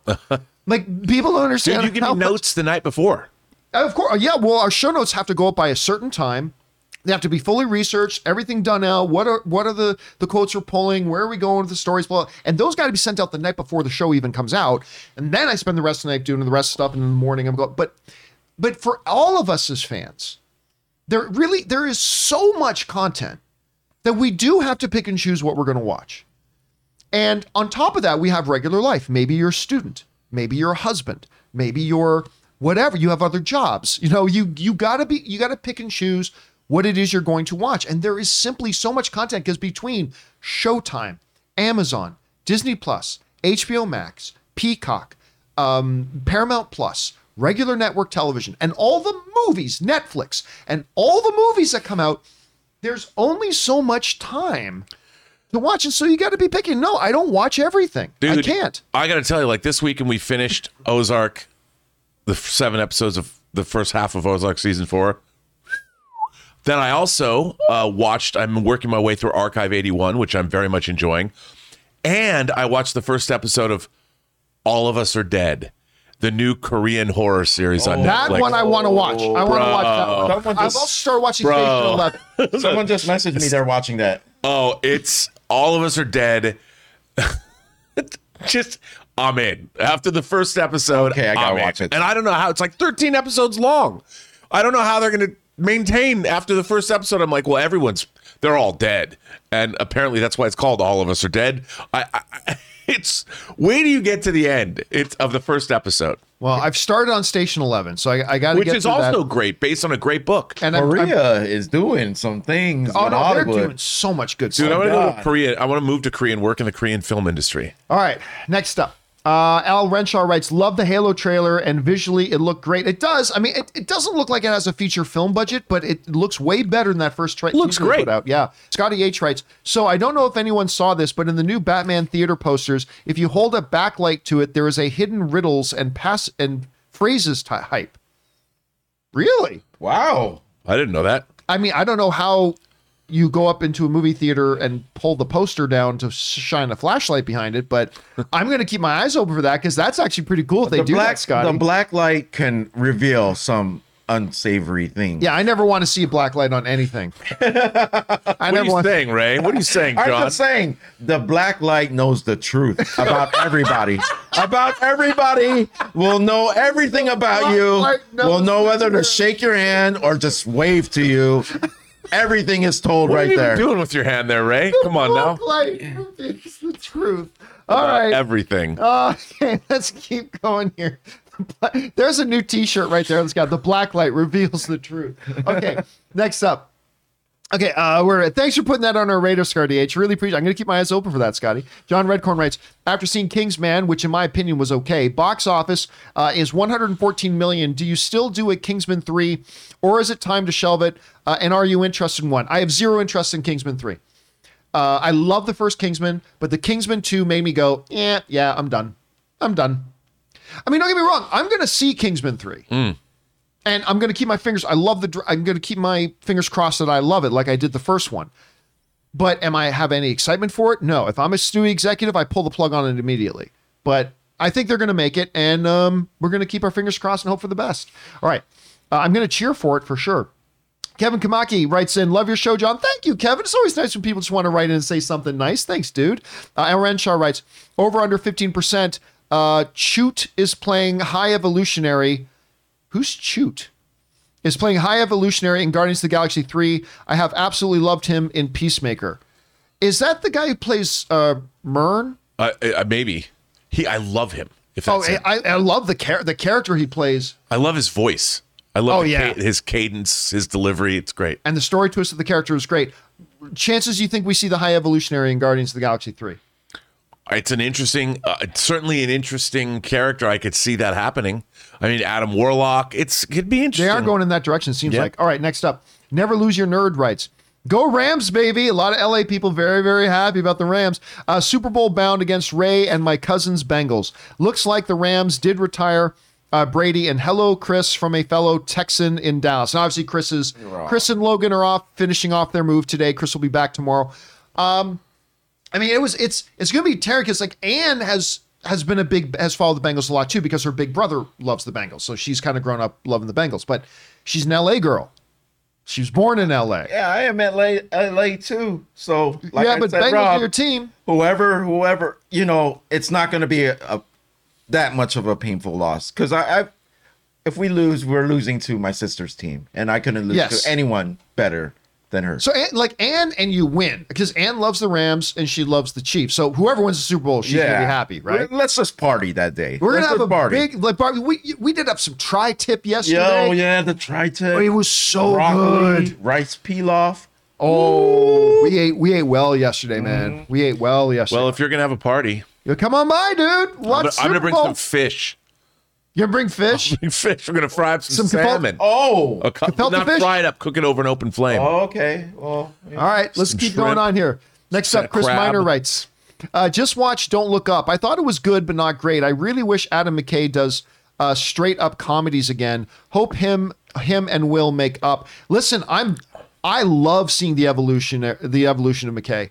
Yeah. His film, the one with Steve Carell, The Big Short? The Big Short. The Big Short is so good. And Jeremy Strong. I love The Big Short and Christian Bale. I mean, the cast in that movie, Brad Pitt. It's so good. It's so great. So no, I don't want to see him just going back to straight up comedy again. I like seeing the direction he's going. But I didn't love Don't Look Up. I liked it. I thought it was good. I didn't love it, but I still want to see him do this kind of stuff. I do. And then he's got that LA Lakers thing That coming up. mini-series, What's but it yeah. called, Ray? Showtime? Showtime. That looks great. It looks so good. It looks so good. All right. Let's see. Next up, Andy writes, Tom Brady is or isn't retiring. Who cares? We don't talk about Brady. No. We don't talk about this. Is a little play on we don't talk about Bruno. Listen, think about this. If Tom Brady is retiring, well, that'll suck. That sucks for me. But he retires holding some records that'll never going to be touched. Number of playoff wins. I think they said he's got like this more playoff wins than the next 3 quarterbacks combined have playoff wins. 7 Super Bowl rings. 7 Super Bowl rings. And at age 44, if this is his last season, at age 44, he retires at 44, leading the league in completions, yards, and touchdowns at 44 years old. Well, he's also got to think about his health. Yep. 44 is he had an amazing run, but one bad hit. He's getting older and he's still amazing, but why risk that? You've Especially when you got Giselle at home. Yeah, and he could reinvent himself and have a whole new career doing something amazing. Well, he's got his TB12 company and all that kind of stuff. Yeah, here's my thing with Brady, with LeBron, with Mayweather, the boxer. I really didn't care for them or didn't like them at first, but you keep winning, you keep doing those things. Yeah, when all you do is you win. at least get respect. And then it's gotten to the point where I really like Brady now. So, winning changes people too, like people's view of you. You know what I mean? And here's the funny thing about him too. You gotta remember this. He don't need the money because he's got all the money in the world. But besides that, remember this. Tom Brady's wife has more money than he does. Tom Brady's wife is richer than him. You don't have to do this. I've been sitting at home playing PlayStation all day. I'm retired at 28. Like if I had that kind That was of a great backup plan by Brady. great backup plan. Wonderful backup plan. All right, let's move on here. Andy writes, the Flash should cross over with Fast and the Furious. Call it Fast Point. Fast Point Paradox. What's stronger, the Speed Force or family? I'm in for it, Andy. Wow. I'm in for it. You got it. That's I the love one. these realistic questions. This one would totally work. Oh, and our friend must be very happy today. Cincinnati's 5-star barber Wow. writes in, one more to go. Hooray! Not who day. Hooray! I mean, who day Super Bowl wanted to come kick it with you guys, but tickets are out of this world. By the way, Moonfall sucks. Tell you what, Ann and I, a number of weeks ago, Ann and I looked at Super Bowl tickets, and they were the tickets we wanted were about $3,000 each. We thought about getting them and say, well, this will represent the next, instead of taking the next 3 vacations we'll buy ourselves Super Bowl tickets. But we should have bought them. You should have bought them. Because the same long? tickets last night, we went on and looked, the same tickets on Vivid Seats that we were going to get now that LA is in the Super Bowl are going for $9,000 a piece. Of course they are. And we were like, if we had invested $6,000 and bought those tickets, we could be selling those for $18,000. Or better yet, just knowing go to the game. Or better yet, just knowing the Super Bowl was in LA and how rare they come to your city. You should have just bought the tickets at the beginning of the season. But I didn't know if anybody would be in the game that I didn't care about. Yeah, but then it's that's a lot of money, Ray. But when you think about it, it's like if the Olympics come here, I'm gonna go see an event. Yeah. Like how often But are you does it come spend here? $3,000 to see the 4x100 meter swimming relay? Oh, well, I didn't know it cost that much. Hell no. But that's what we're cocky. We're talking about that kind of money. Anyway, we need to keep moving here. Right. Next up. Thanks for writing that in, Cincinnati's 5-star Bengal, who was messaging Ray during the game. Oh, yesterday. like when he's quiet, I know I don't even have to watch the game. When he doesn't message me, I'm like, they're losing. But then as soon as I get that message, I'm like, thank God he messaged me. Something good. Something good is happening. All right. Next up, Al Renshaw writes, how excited are you guys for Jackass this weekend? Very excited. I'm super excited. Got our tickets. Me and Ray are going to go watch it on Thursday. We're going to let you guys see our reaction afterwards. Ray's a little bit nervous about it. All right. Yeah. Andy writes, can't believe you guys aren't even considering this. You fools. The badass video game movie that The Rock was talking about was clearly Tetris. Hey, listen, man, don't laugh. If you can make a movie out of Lego and they're making a Monopoly movie, why not Tetris? Shapes. Yeah. That's the great judge. Does The Rock play the block? Shapes. Does The Rock play the block? He plays the straight line block. I hate the little zigzag one. The L-shaped one. No, the one that goes like this, like the Z. Oh, yes. that always messes up my Tetris block. I call it the N. Oh, the N. That's right. I hate them all. They should all just be square. Come on, dude. Yeah. That's the basis of great Tetris. I is know, that zigzag and I'm piece. not a part of that basis. You know who's awesome at Tetris? Anne. Anne. And Olive. Anne. Is Olive play too? By the way, Bro. for those you don't know, Olive is Anne and Ray's sister. They, when I was younger, them two, I believe, hated each other when they beat each other's top score. And I was in the middle, not playing at all because I couldn't compete with them. Well, Anne was playing like online where you have like hundreds of other Tetris players, and she's always finishing at or near the top. Both of them are geniuses It's at that crazy. game. She's so good at that. All right, next up. Andy writes, Ray should use Nicole Kidman. Oh, no. Ray should sue Nicole Kidman because Heartbreak did not feel good in a place like the theaters after watching Moonfall. Of course, that's of course, the Nicole Kidman line in the stupid AMC commercial. Heartbreak feels good in a place like this. And Nicole's awesome. I ain't dissing Nicole. Nicole's one of the goats. The GOATs. But those AMC commercials that you play when I'm already sitting in an AMC theater and it's already been 20 minutes since showtime started, are kind of dumb. All right. Rookie Tookie writes, sends in like $20 of a super chat. Thank you, dude. Appreciate that. All right. Hello, gang. This fall, I'm anticipating for the arrival of my first ever hot toy. Oh, yes. Very nice. Yes. Very nice. And Welcome what is to your it? doom. A brand new deluxe edition Mandalorian with baby Yodster, and man, does it look glorious. My only concern is keeping it clean from dust. Robbie, I'm going to go out on a limb here and guess you've got this one pre-ordered. Oh, it might be the third release. Yeah, third. I have the middle one already. This is probably the newest one that has the actual chromed out Beskar armor and with all the accessories. It's amazing. Put it in a glass case, dude. Yeah, get a DTOF at IKEA. Put it in a glass case. Because I'll tell you something. As soon as you get that figure, you're want gonna more. order another one. Yeah. You're gonna order another one. As soon as Mando shows up in any of the episodes, Hot Toys just sells. They have to re-release the figure over and over again. By the way, did you see the new Sideshow things? WWE Legend Sideshow. All those statues? The quarter scale of Stone Cold, Ultimate Yeah. Warrior, Macho Man. You're a statue Dwayne guy. Johnson. They're 1/4 scale. They look, the Stone Cold Steve Austin one looks awesome. I love it, but I need something that moves. And they're like $600. I need something that moves. Right, Rob? You with me on that? Yeah, I'm not the biggest statue guy, but I got to tell you, there's some statues that Elizabeth doesn't understand why The statues. only are one I've way. ever wanted, Dr. Doom on his throne. I used to That have big that. one. I had a Dr. Doom's throne that I gave the to a best friend of mine. All right. But I want to get Peter Cushing and Christopher Lee. Oh, those look great. Which next one up? Thanks, Miranda, and enjoy that hot toy, man. But as Rob said, be very, very careful because once you get one, like I had none, then I had one, then I blinked and I had 4.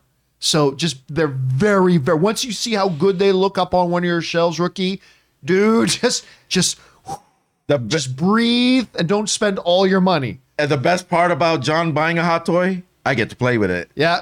He's like, cool. just- Wait, Well, you don't what's a play cool- with hot toys. Do No, he's like, what's a cool pose, Ray? And then I'll be okay. like, let me take it from here, John. I Let gotta me take it from here. I gotta give John's wife Ann credit for this because she bought Spider-Gwen, yep. and she did a phenomenal job posing that figure. Did you help her with that one, or she did the one herself? She did that She did all the one on by her herself? own. Yeah, I And sent it her comes I with sent her a Spider-Ham. pose video, but she did a great job. And it posing came with that a little figure. spider ham with Yep. it. It looked great. All right, next up. Andy writes, on Michael Rosenbaum's podcast, Jensen Ackles said that he's developing a DC property with Warner Brothers. Don't know what it is, but I'm excited. Well, of course, Jensen Ackles is about to show up as a Soldier Boy The boys. on The Boys, which I'm so freaking excited about that show coming back. It's going to be interesting to see which way he's going to go with that and see what property he's talking about. So, yeah, I'm a big fan of Jensen Ackles, have been even before the Supernatural days. Marie Seifring writes, all right, Chris, who is not here today, obviously. She's off moving with Logan. She'll be back tomorrow. All right, Chris, on a scale of 1 to 5 golden retrievers, who has more golden retrievers energy, Jason Momoa or Chris Hemsworth? I don't know what I got a feeling Chris knows what that's a reference to. I do not know. Aw. It's probably a scale of something that we have no business commenting on. So, Marie, I'm gonna go with Jason Momoa. sure. I have no idea. And I'm gonna go with Hemsworth. Just Yeah, I'm 'cause gonna go with Hemsworth too. he's Not knowing blonde. what it is. He's blonde, so it's a golden retriever So look, right? hopefully one of us will remember when Chris is When back Chris in is on here, tomorrow to and ask we'll her. just go. But the golden what's retrievers. All right, next up, we got Brandon Blake who writes, "We've never really gotten the detective in live action Batman film. I'm hoping this is it, and my expectations are reaching unrealistic levels." I mean, we've had bits and pieces of the detective, but you're right. We've never really had. I love when Ra's al Ghul calls him that detective. I just like the way he says that. But you're right. We've never really had that, and I have a feeling. Look, this is obviously a lot of mystery to this. There are mysteries and secrets to uncover. I think we are going to get truly that detective Batman, but also a pretty damn badass Batman at the same time, Brandon. Cannot wait. All right, Nick writes, "Ray, congrats. Hope you and the gang can go to the Super Bowl in 2 weeks."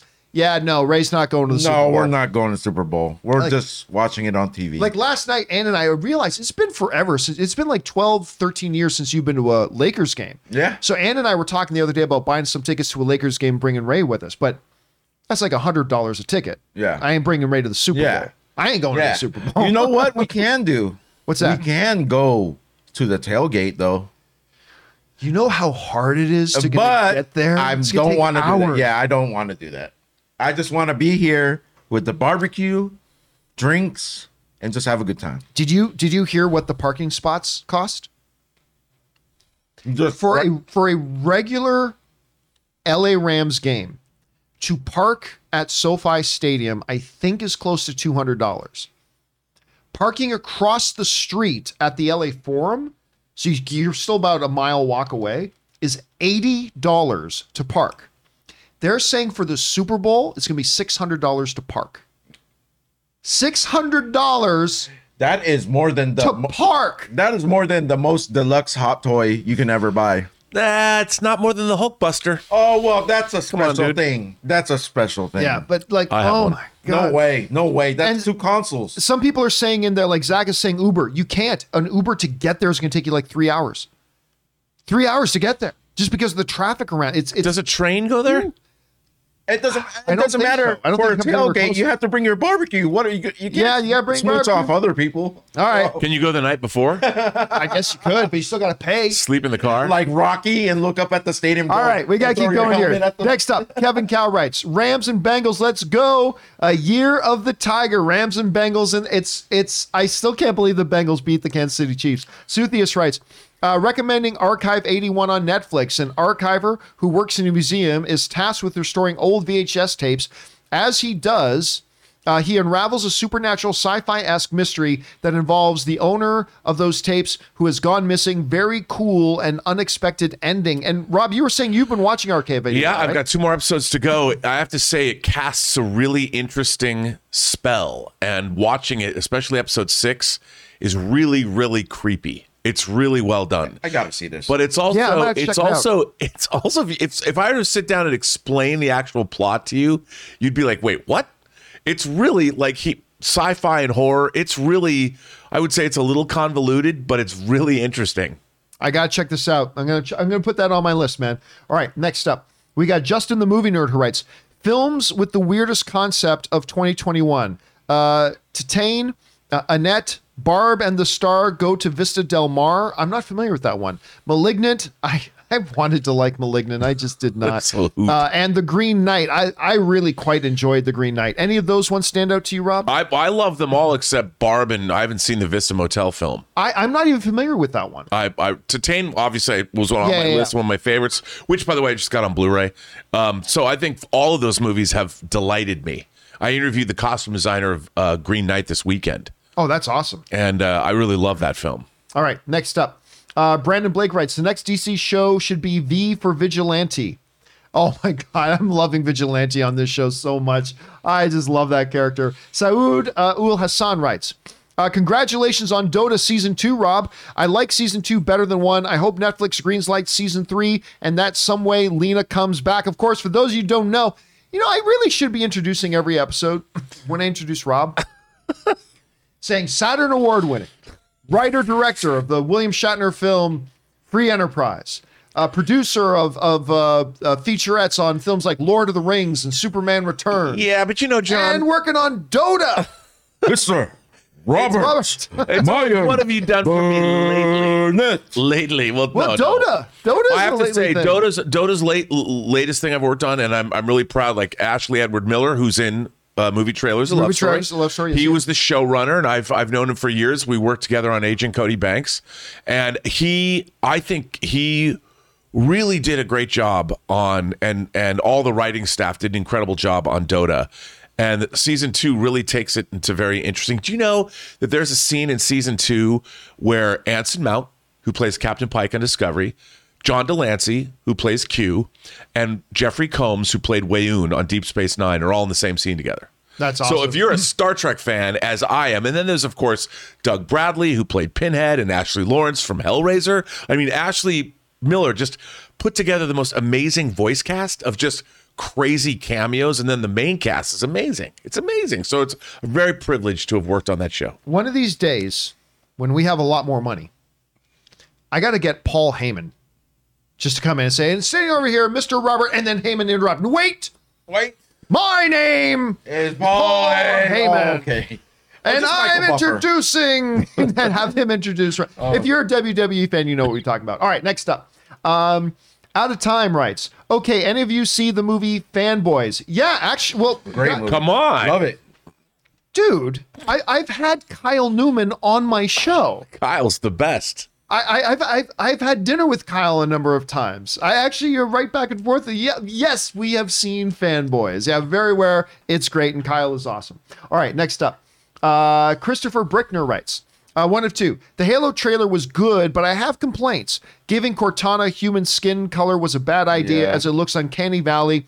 Blue skin, like the games, would have been better. Also, why not get back the Master Chief voice actor? There was also just a Halo game, and the new voice just doesn't sound right. Okay, so here's the problem, Christopher. Is the problem with bringing recognized IP, whether they're from TV shows or video games or animated things, whatever, is part of the problem is we become, and I'm including myself in this, I'm a part of this, you and me, Christopher, you and me both. We both do this. I've done it too. We get a real sense of entitlement that what we've already know is what they should do in the movie. And the reality is, most of the time, not all the time, but most of the time, no, you shouldn't. This is a new thing. This is a new medium. It's being done in a different way. And what fans of the original material need to get over saying, like, I remember when they were doing Ahsoka and they were bringing Ahsoka into Mandalorian and they got Rosario Dawson. And yet still, instead of celebrating that, there were a whole bunch of fans who are saying, it should have been the name of the girl who does the voice. Yeah, Ashley something or other. Was it XD? Eckstein or something I can't remember. Yeah. Who is wonderful. Who is absolutely wonderful. But I think Ashley would be the first person to tell you, my God, if you can get Rosario Dawson, you get Rosario Dawson.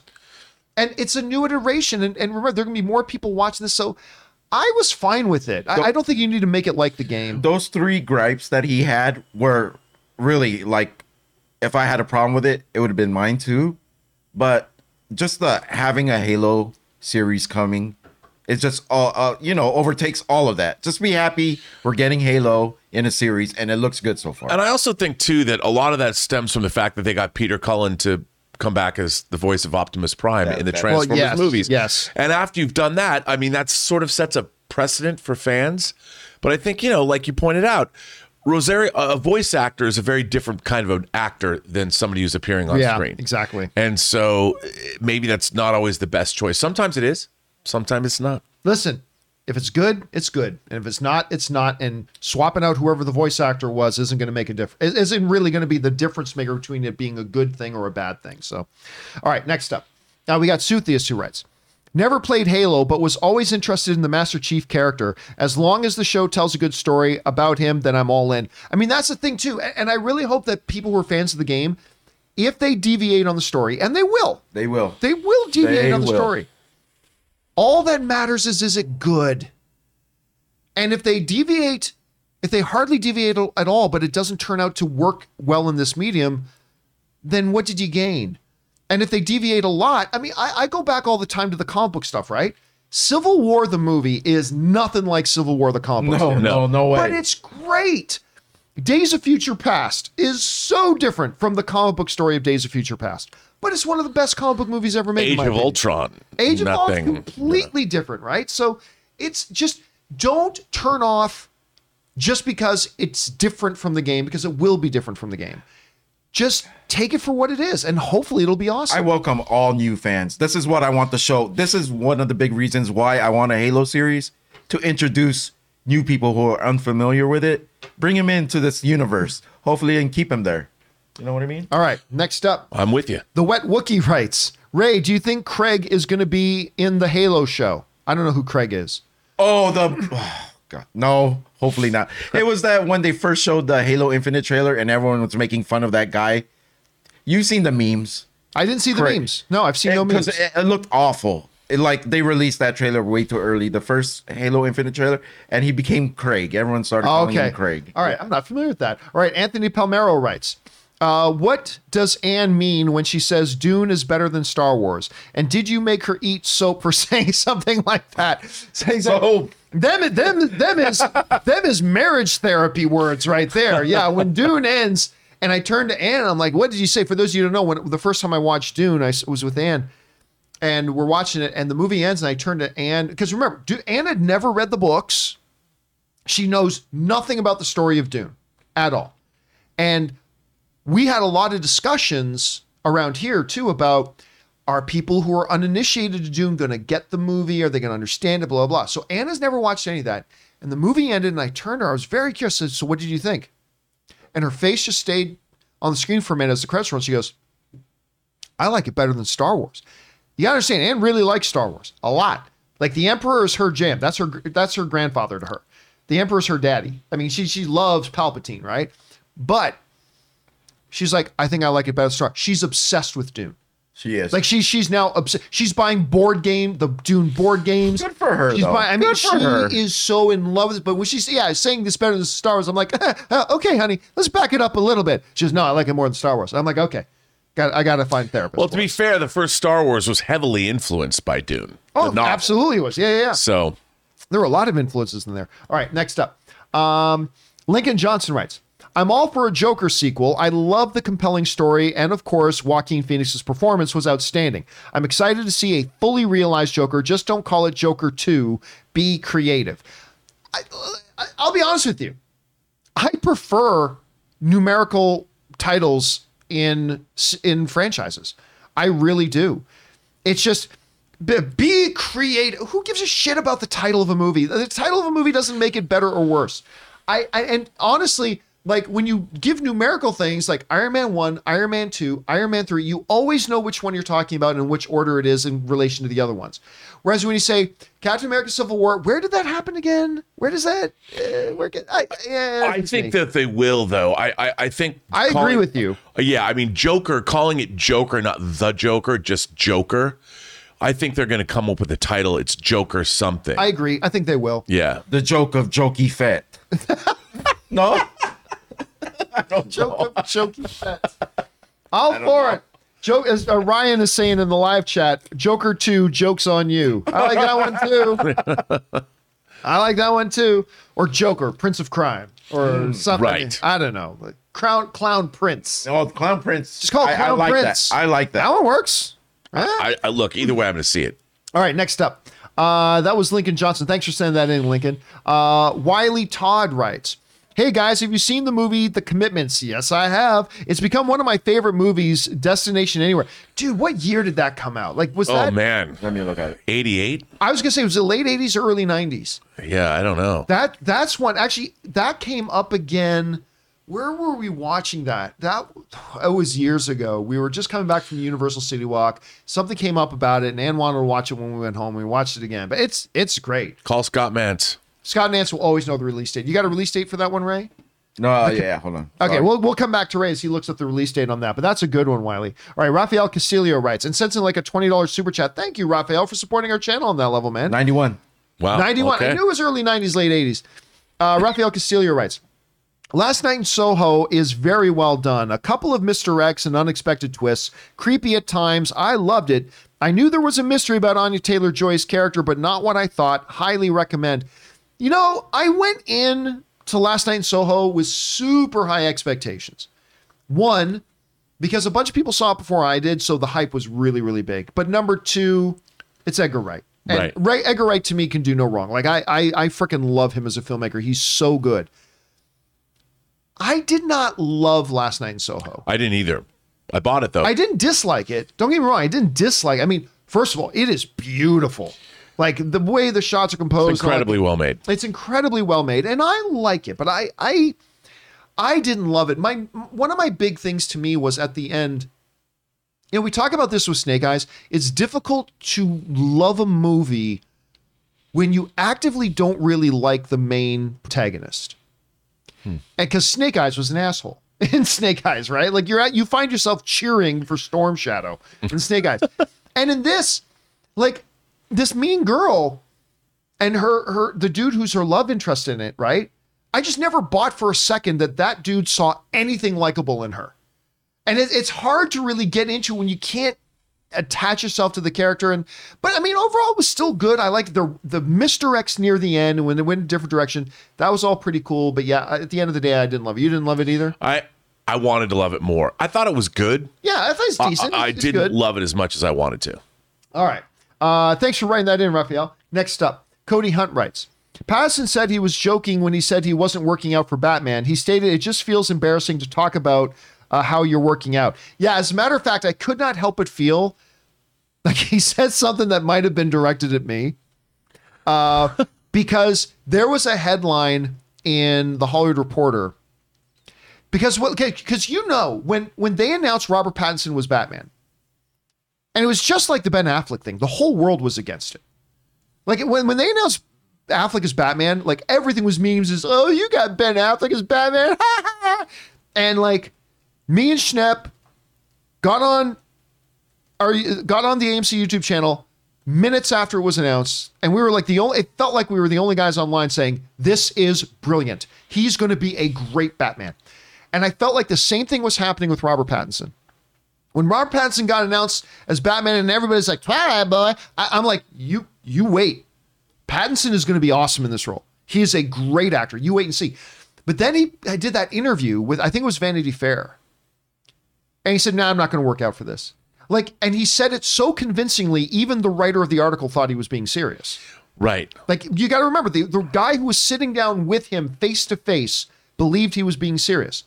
And so I had no reason to believe Robert Pattinson was lying. And so I got really pissed because I was embarrassed because I'm like, I'm the one defending Robert Pattinson getting cast in this. And now he's come out, he goes, he's not even taking this seriously enough to work out because he's saying, no, I don't work out for it and blah, blah. Now, it turns out he was joking, and that's great. But a few days ago, there was a report, and let me see if I can find this here. There's also a picture. There's been a picture of him in Batman where he's topless. And well, yeah, now we have it. You know, he's beefy. I mean, the thing is, look, what people don't understand is that's in his contract. If you take on the role of Batman, you're contractually obligated to work out. I mean, that's part of it's built into your deal because you have to look the part. And I think any actor worth their salt knows what they're getting into. You think after everybody else has played the role of Batman that Christian Bale looking the way he is, you think an actor wants to like be unfavorably compared to an actor that previously played that role? Right. Because but this is Pattinson's fault. I know. If you're going to say it and say it so convincingly that even the guy sitting with you believed it. So I went off like, Pattinson, I remember. You asshole, like you've been given this role, take it seriously, blah, blah, blah. So I couldn't help but feel a couple of days ago on January 19th, when Variety puts out this story and Robert Pattinson saying the headline is, Robert Pattinson joking about not working out for the Batman really came back to haunt me. And I couldn't help but wonder if that had something to do with me. I could not help but wonder if maybe that had a little something. But look, he was joking. I'm so happy just to be back on the Robert Pattinson train. I'm so excited for him as Batman. I still think from day one he was the right choice to do this. But when I saw this headline, look, obviously I'm way overestimating my own importance here. I'm totally way overestimating my own importance. But when I read that headline, yeah, joking about not working out really came back to haunt me. I'm like, I wonder if that has anything to do with me. Don't know. Maybe yes, maybe no. All right, next up. We got Kevin Cower writes, excited for Halo, but video game effects is weird. Excited for Halo, but video game effects is weird. I'm not quite sure what you mean by that, Kevin. Maybe they think the special effects look a little video gamey. Maybe. I was frankly kind of impressed by it, but we'll see when we get. I was too. Yeah, we'll see when we get to It see it in worked for context. the universe. Though. Yeah, you got to see it in context. Dennis, okay, I'm going to try my best here, Dennis. Dennis Asvolinsky writes, or Volinsky writes, I think the hardest casting decision for the MCU will be Logan, since Hugh Jackman was so iconic. Do you have anybody in mind on who should play him? Never do X actor and X role guessings. Don't care. All you need to do is get a good actor, because here's the thing. Some people are too young to remember. But when they cast Hugh Jackman as Wolverine, everybody hated it. Well, one, they didn't know who he was. Yeah, well, first of all, he's a no-name. Second, when they look into him at all, he's a Broadway song and dance guy, because that's what he was. And he's over 6 feet tall. And the big thing, he was like 6'1", 6'2", whatever he was. And everybody hated it. Everybody hated it. But we did not know the script. And we did not know what this character was going to be like on screen. And had we, hindsight, we would all know that Hugh Jackman's perfect for it. And now, despite the fact that everybody hated it, can anybody imagine? Like, Henry, can you, Henry, imagine anybody other than Hugh Jackman playing what? Nobody now can imagine anybody else other than him. So here's the thing. They're going to announce a new Logan, and then everybody's going to hate it. And then we'll actually see this person play Logan, and then we'll get a sense about whether they were truly the right Well, I person. mean, John, think about it. People hated Heath Ledger. Yep. People hated Michael Keaton. Yep. People hated Ben Affleck. Yep. People hated Hugh Jackman. Yep. People have hated everybody. Yeah. It's just like it's Q fanboy outrage. And look, I'm a fanboy. And I've often thought, like, what I don't understand is why people object to these things, because they spend a long time contemplating these decisions.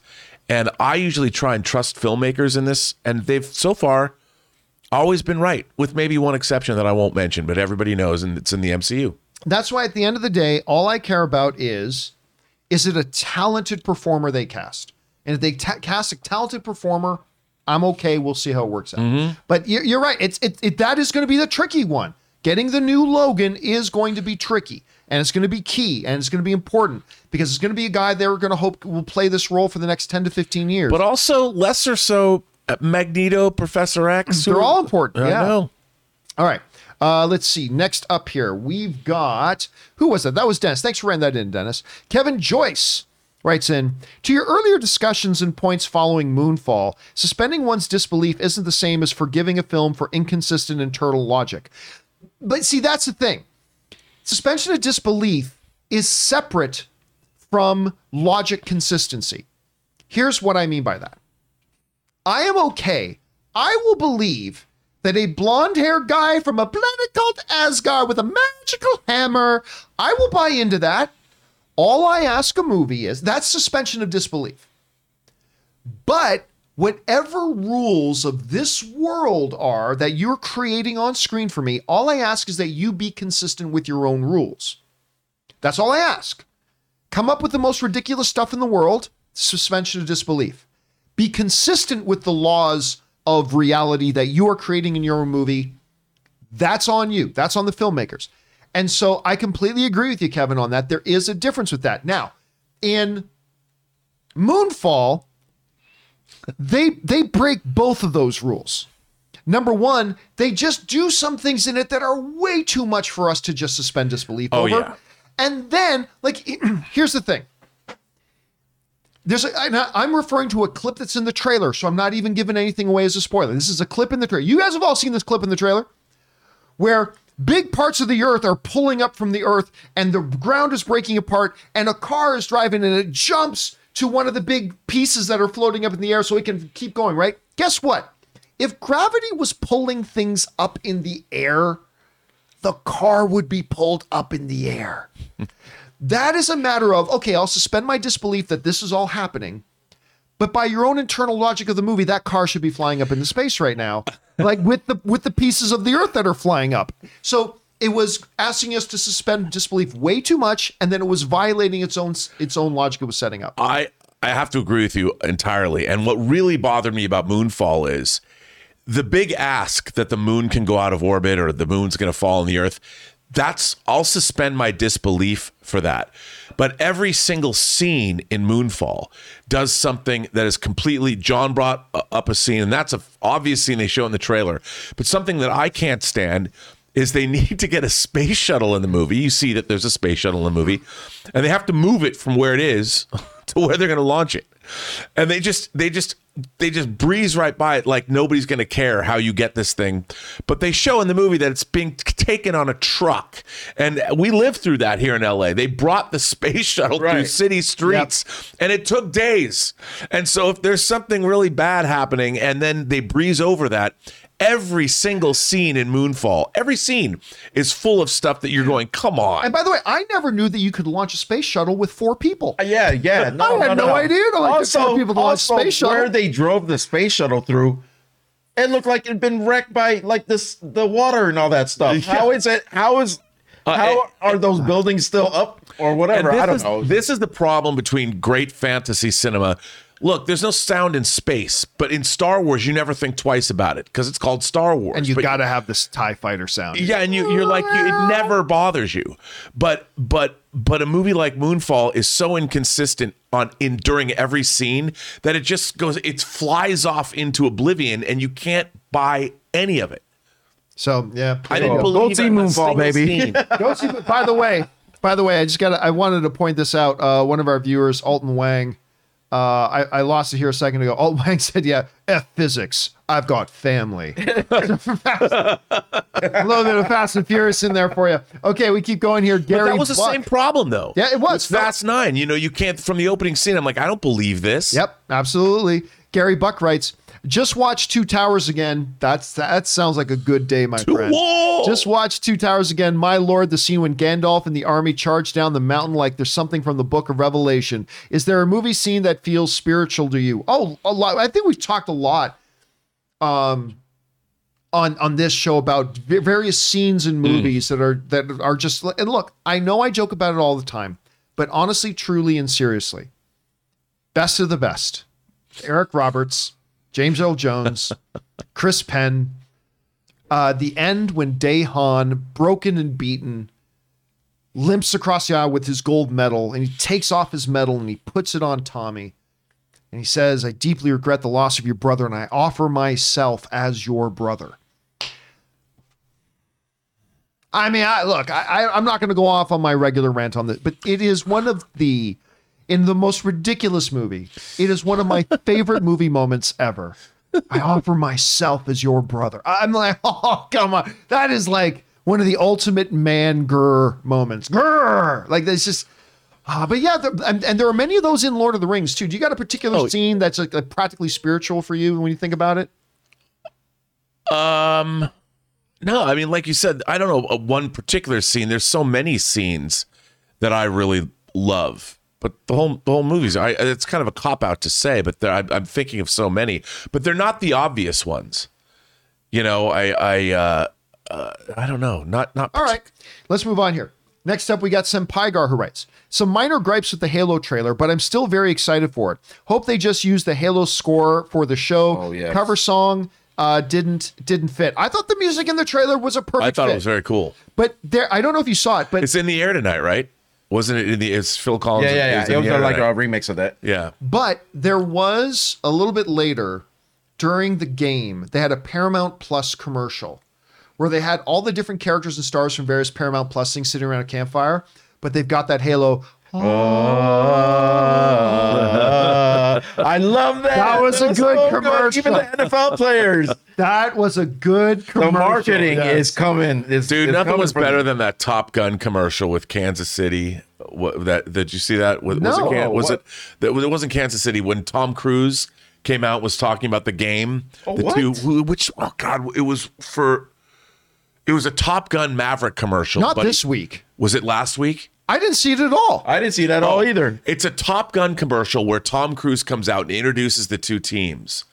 And I want to say it was the Bengals. Titans? I think it was. I had no idea. I did not see this.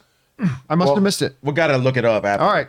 Let's keep going here. Maybe it wasn't Bengals. It was. Next up, we got Purple Haze 4564 who writes, John, I'm confused. On Spider-Man No Way Home, at the end when Strange casts a spell, did it wipe the mind for those in space like Nick Fury or other realms like Thor? Magic. I mean, everywhere. Again, which points out the absurdity of the end credit when a part of the symbiote gets left behind. It's like, Magic gets it. Oh, but Magic forgot to take all of the symbiote away. I mean, that was really dumb. That was, when you really think about it, that was really stupid. But my guess is throughout all of reality. That's my guess. Yeah, me too. I don't know. They'll have to explain it more, but that is my guess, Purple Haze. So maybe you agree, maybe you don't. All right, Andy writes, I didn't know Rob has a Saturn Award. That's all fine and dandy. But does he have a Kids' Choice Award? That's where it's really at. Rob, the question everybody knows, you got that shiny Saturn Award, but do you have a Kids' Choice Award? I don't. But I aspire to one day win maybe one. Dota will be it. Maybe you'll get the Kids' Choice Award for Dota. It's R-rated, so it's, Well, whatever. It is kids. They're dumb. All right, next up. Chloe Reed writes, did John just say kids are dumb? Kids are dumb. All right, I lost my spot here. It was Gary, Purple Haze, Andy. Chloe, there we go. Loki, Doctor Strange, Thor, or Black Panther? Who has the best musical theme? Black Panther. I'm going to go Black. And maybe I wouldn't have felt that way had it not been for that concert. We actually got to hear the musicians playing it live, but I'm going to go with Black Panther. It's an incredible score. Is he talking about the main theme? Just for the character? Yeah. Yeah, I don't. Like I'm all about that. And that's my guess, Andy. What do you guys think? What's your favorite out of them? Cole, oh no, that was Cole Reed. Next up, we got King Tantic writes, 1 of 4. Well, guys, last Wednesday, I also had an early screening of Moonfall. I was surprised when the Optimus Prime narration started at the beginning, leading into the actual title, Transformers Dark of the Moonfall. And then they revealed that the moon is Unicron. Oh my gosh. And then when Mark Wahlberg and Shia LaBeouf returned, I was floored. Best movie ever made, 10 out of 10. But in all seriousness, when the movie ending, I started laughing. I don't know if I liked it or not. It was so bonkers that I legitimately cannot tell. Also, my name is from the last name being King and my favorite movie being Titanic, thus King Tantic. Well, there you go. Listen, I don't want to give away any. I don't even know if Moonfall. I don't know if anything would even constitute a spoiler for Moonfall, but I mean, I don't want to give away spoilers, but just make up a spoiler. That's what Moonfall did. I'll tell you, try to make up a movie. King Tantic just made up a much better movie than the one we saw. I know. I would actually want to see that. Yeah, that movie I'll see. Although I will say this. There is kind of a similarity between Moonfall and Transformers Dark of the Moon. Yes, there is. There is. I mean, they both talk about Apollo 11. There's stuff going on there. Some influence in there. There's alien technology on the moon. I mean, so you might be onto something there, King Tantic. I like, again, you just King Tantic in 45 seconds just entertained me more than Moonfall did. By the way, I have to say, once again, I'm just going to profess my undying love for Transformers 3 Dark of the Moon. Love it. I still don't like. Love it. I wish I could like all the Transformers. I just didn't like that one. 1 and 3, baby. 1 and 3. All right. Our buddy Kevin Rubio writes in, Rob and I, but in the bid. Let me try this again. Rob and I, but in the bid to do the Indiana Jones DVD Blu-ray trilogy. Back in 2005. Okay, is he saying that you and him bid? Yeah, you put in a bid. Okay, we put in we tried to get the job. So he probably meant instead of Rob and I, but he probably meant Rob and I put. Okay, so Rob and I put in the bid to do the Indiana Jones DVD Blu-ray trilogy back in 2005. Had we would have had Spielberg's commentary.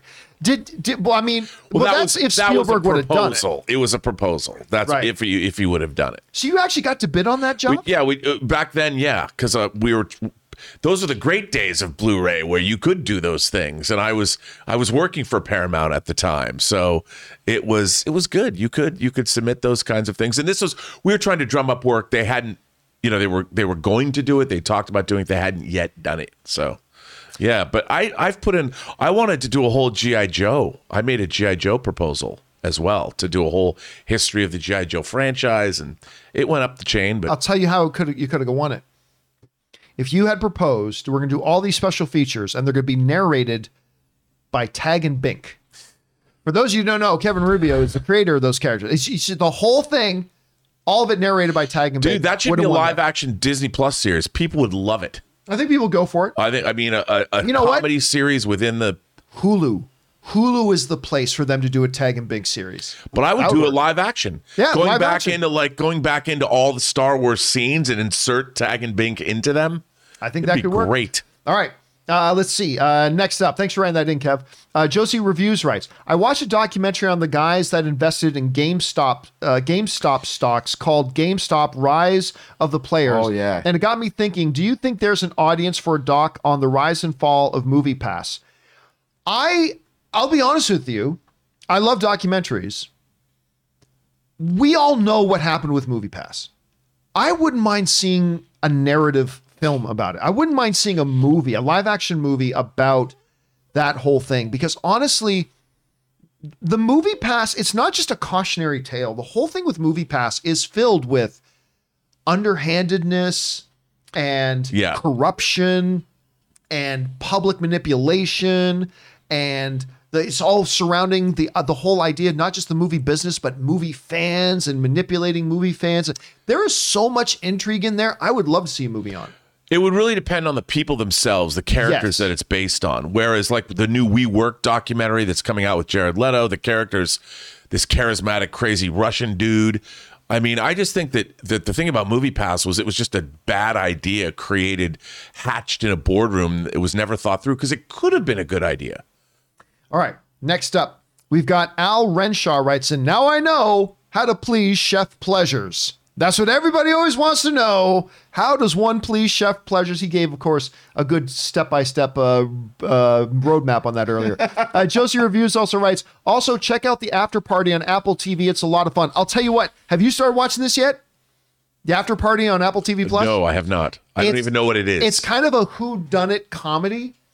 It's got, I keep forgetting his real name, John Ralphio, who does the voice of Sonic. I keep forgetting his real, but he's not the main guy, but he's in it. Anne started watching Ben Schwartz, thank you. Yeah, there you go. Anne started watching it. So I sat down and watched one episode with her. It's pretty good. All right. The commercials were funny. I never even saw a single commercial, but I watched one episode and I'm like, okay, all I would say is this. The one scene I walked in on, this guy, there's a high school reunion and this guy decides it's time for me to tell this woman that I've always loved since high school how I really feel, right? So he decides he's going to do it in a karaoke song, because at the big party, there's a karaoke. I'm going to get up and do it. But the karaoke person puts on the wrong song.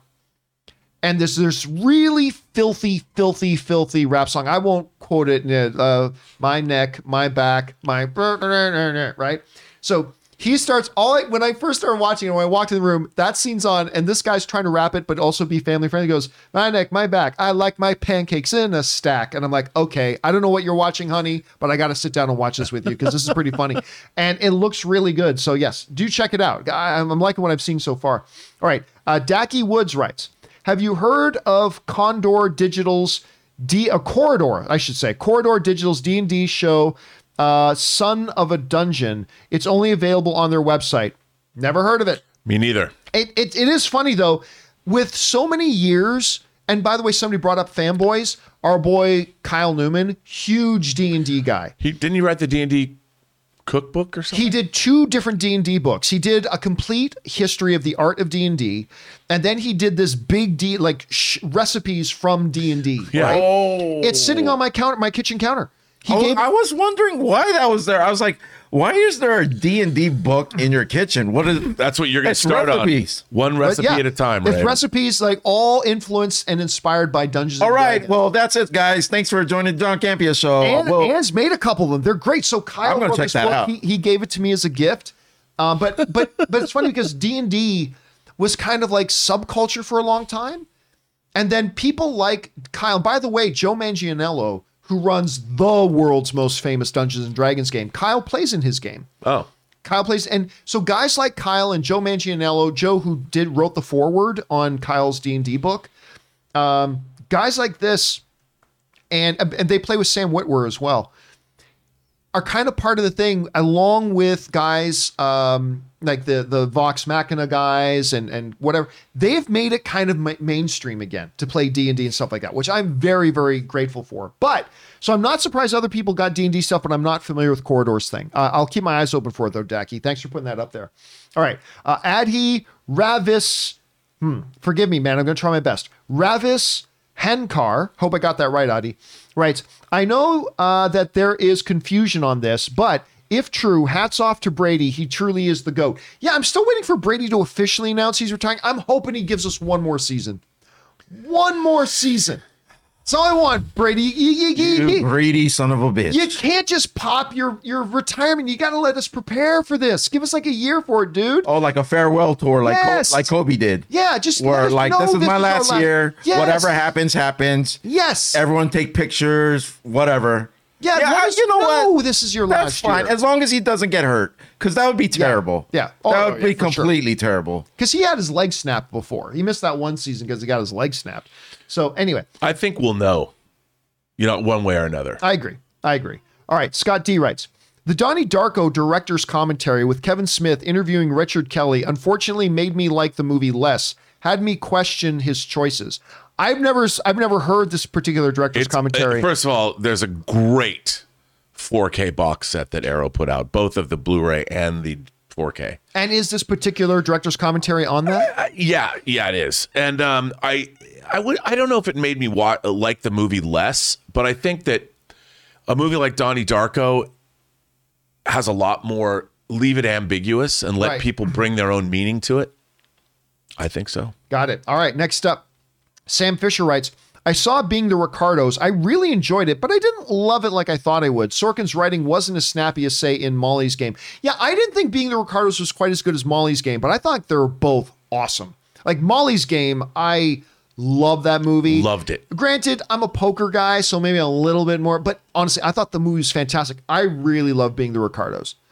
I thought it was great. J.K. Simmons is like at his absolute best in All this those thing. actors in that were so good. I mean, Javier Bardem was so good in it. I mean, all of them were so great. I loved it a lot. But I agree, Sam. I still prefer Molly's Game a little bit more, but I think they're both great. Sam also writes, apparently the ship part of Mando had the Jawas find... Let me try this again. Apparently, the ship part Mando had... The Jawas find is the same part that Han, Luke, and Leia and Chewie used to hold open the trash compactor in Episode 4. I have no idea what he's talking about, to be honest with you. So, yeah, I'm not. Yeah. Interesting. If that's true, that's interesting. Sam also writes, I wouldn't give Bryce Dallas Howard a movie yet because while she is a great TV director, I don't know how she'll do with script writing and 100% creative control. Here's the thing, Sam. Directors don't write the scripts. Sometimes they do. So yeah, there are writer directors do. Yeah. Sometimes they do. But 99% of directors do not have 100% creative control of their movie, nor should they, to be frank with you. They shouldn't. Yeah. But 99% of directors don't have 100% creative control of the movie, and 95% of directors don't write the scripts. So, listen, Kevin Feige put it best. When Kevin Feige was sitting down with me, and I asked him, why did you go for James Gunn to do Guardians of the Galaxy? He's never done anything like this before. Kevin Feige said, a good storyteller is a good storyteller. She obviously knows how to take a script and a scene and breathe great life into it. And she obviously understands Star Wars. Plus, she's going to consult with her dad. Yeah. She's one of it's the a great family filmmakers of our era. business. Yeah. And she's been both an actress like her father and, well, he was an actor, Yeah. but she an actor, and having that kind of background and being able to consult with someone like her father, I think she's a fine choice. Yeah. To do a film. And again, you're worrying about the wrong things there, Sam. I mean, she probably would not write the script, and 99% of directors don't, nor should they have 100% full creative control over the movies. That's not what they're there for. It's collaborative art. It's a collaborative art. All right, next up. Sam also writes, Denzel and Francis's acting in Tragedy of Macbeth was just stupid and unfair. Everyone else was kind of weak by comparison, except Hawkins and Gleason. I thought everybody in the movie is fantastic, but I remember when I came out of Tragedy of Macbeth, the bad thing about Tragedy of Macbeth is that pretty okay acting that you think is fine, you realize is absolute garbage when you see Denzel Washington and Frances McDormand, two of the GOATs, at the peak of their powers. You watch this and you're like, that right there is what real acting looks like. Oh, yeah. And then you realize a lot of the other stuff that I thought is pretty okay acting is not okay. This is the standard. And it's like, oh my God, they are so good. McDormand as Lady Macbeth is unbelievable. I mean, it's an acting clinic they put on this. It's like some of the best acting I've seen. Oh, it's so good. And seeing them do it together on screen is crazy. All right. Martindale McLymont writes, 1 and 2. Hey, fellas, good to see you guys. Good to see you too, Martindale. What are your thoughts on Keaton's Batman being de-aged when we see him first? Could be why they teased him from the back. Could be possible that the Flash doesn't only travel to another universe, but back in time also. You know what? That is something we've talked about this before, about when we see Michael Keaton's Batman, is he going to be in his 70s like Michael Keaton is right now? Are they going to say he's like 60s and just say it's, or are they going to de-age him? I think both you and I thought they wouldn't go the de-aging route. I think we're going to see him as he is, and now, I don't think that, more like a Batman Forever. I mean, Batman Beyond. Batman. I see. Well, I don't think we're going to see the old man with a cane. Well, no, but I mean more of an older. Yeah, I think we're grizzled. going to see more like a Dark Knight Returns kind of Batman. Yes. So, I mean, I have heard no legitimate information about whether they will or won't. But if I had to put $1 on it, I'm guessing they're not going to digitally de-age him. They're going to work with him as an older Batman. How do you see it, Rob? I think so too. Absolutely. All right. Next up, we've got unless you have a flashback scene or something. Yeah, that would be different. Sam Fisher also writes, I worry that if Master Chief never takes his helmet off, Halo will get compared to Mandalorian, and not in a good way, especially if the series is bad. I don't think anybody's going to confuse Mandalorian from that. Listen, it's not the first one to do it. We obviously there was Judge Dredd as well. I don't think there's going to be any comparisons with the Mandalorian just because the two different characters wear a helmet. Agreed. I don't think there's any danger of that. So we don't have to worry about that one, Sam. And our final one today comes to us from Jordan Saylor, who just sends in a $10 super chat to be supportive and everything. Thank you so much for that. Thank you, Jordan Saylor.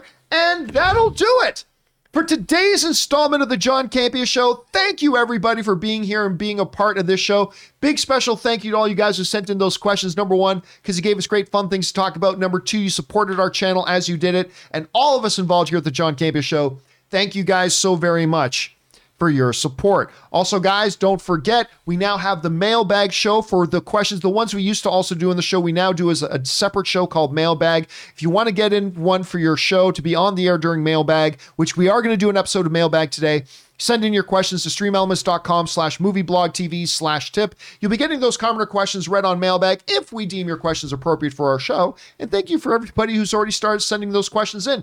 I noticed that a whole bunch of people have been sending them even during the show. So first episode of Mailbag's a little bit later today. I want to thank, sitting right over here, Saturn Award winning, Kids Choice Award hopeful, Robert Meyer Burnett. Robert, where can people follow you online? You can find me on Instagram at Robert Meyer Burnett or RMB, whatever it is. You can find me on Twitter at Burnett RM, or find me on my own YouTube channel, The Burnett Work. And of course, Ray Ora with his Cincinnati Bengals going to the Super Bowl and a Halo show all coming out. This is like your week, man. My week. Where can people follow you? My week. Ray Ora with a 0.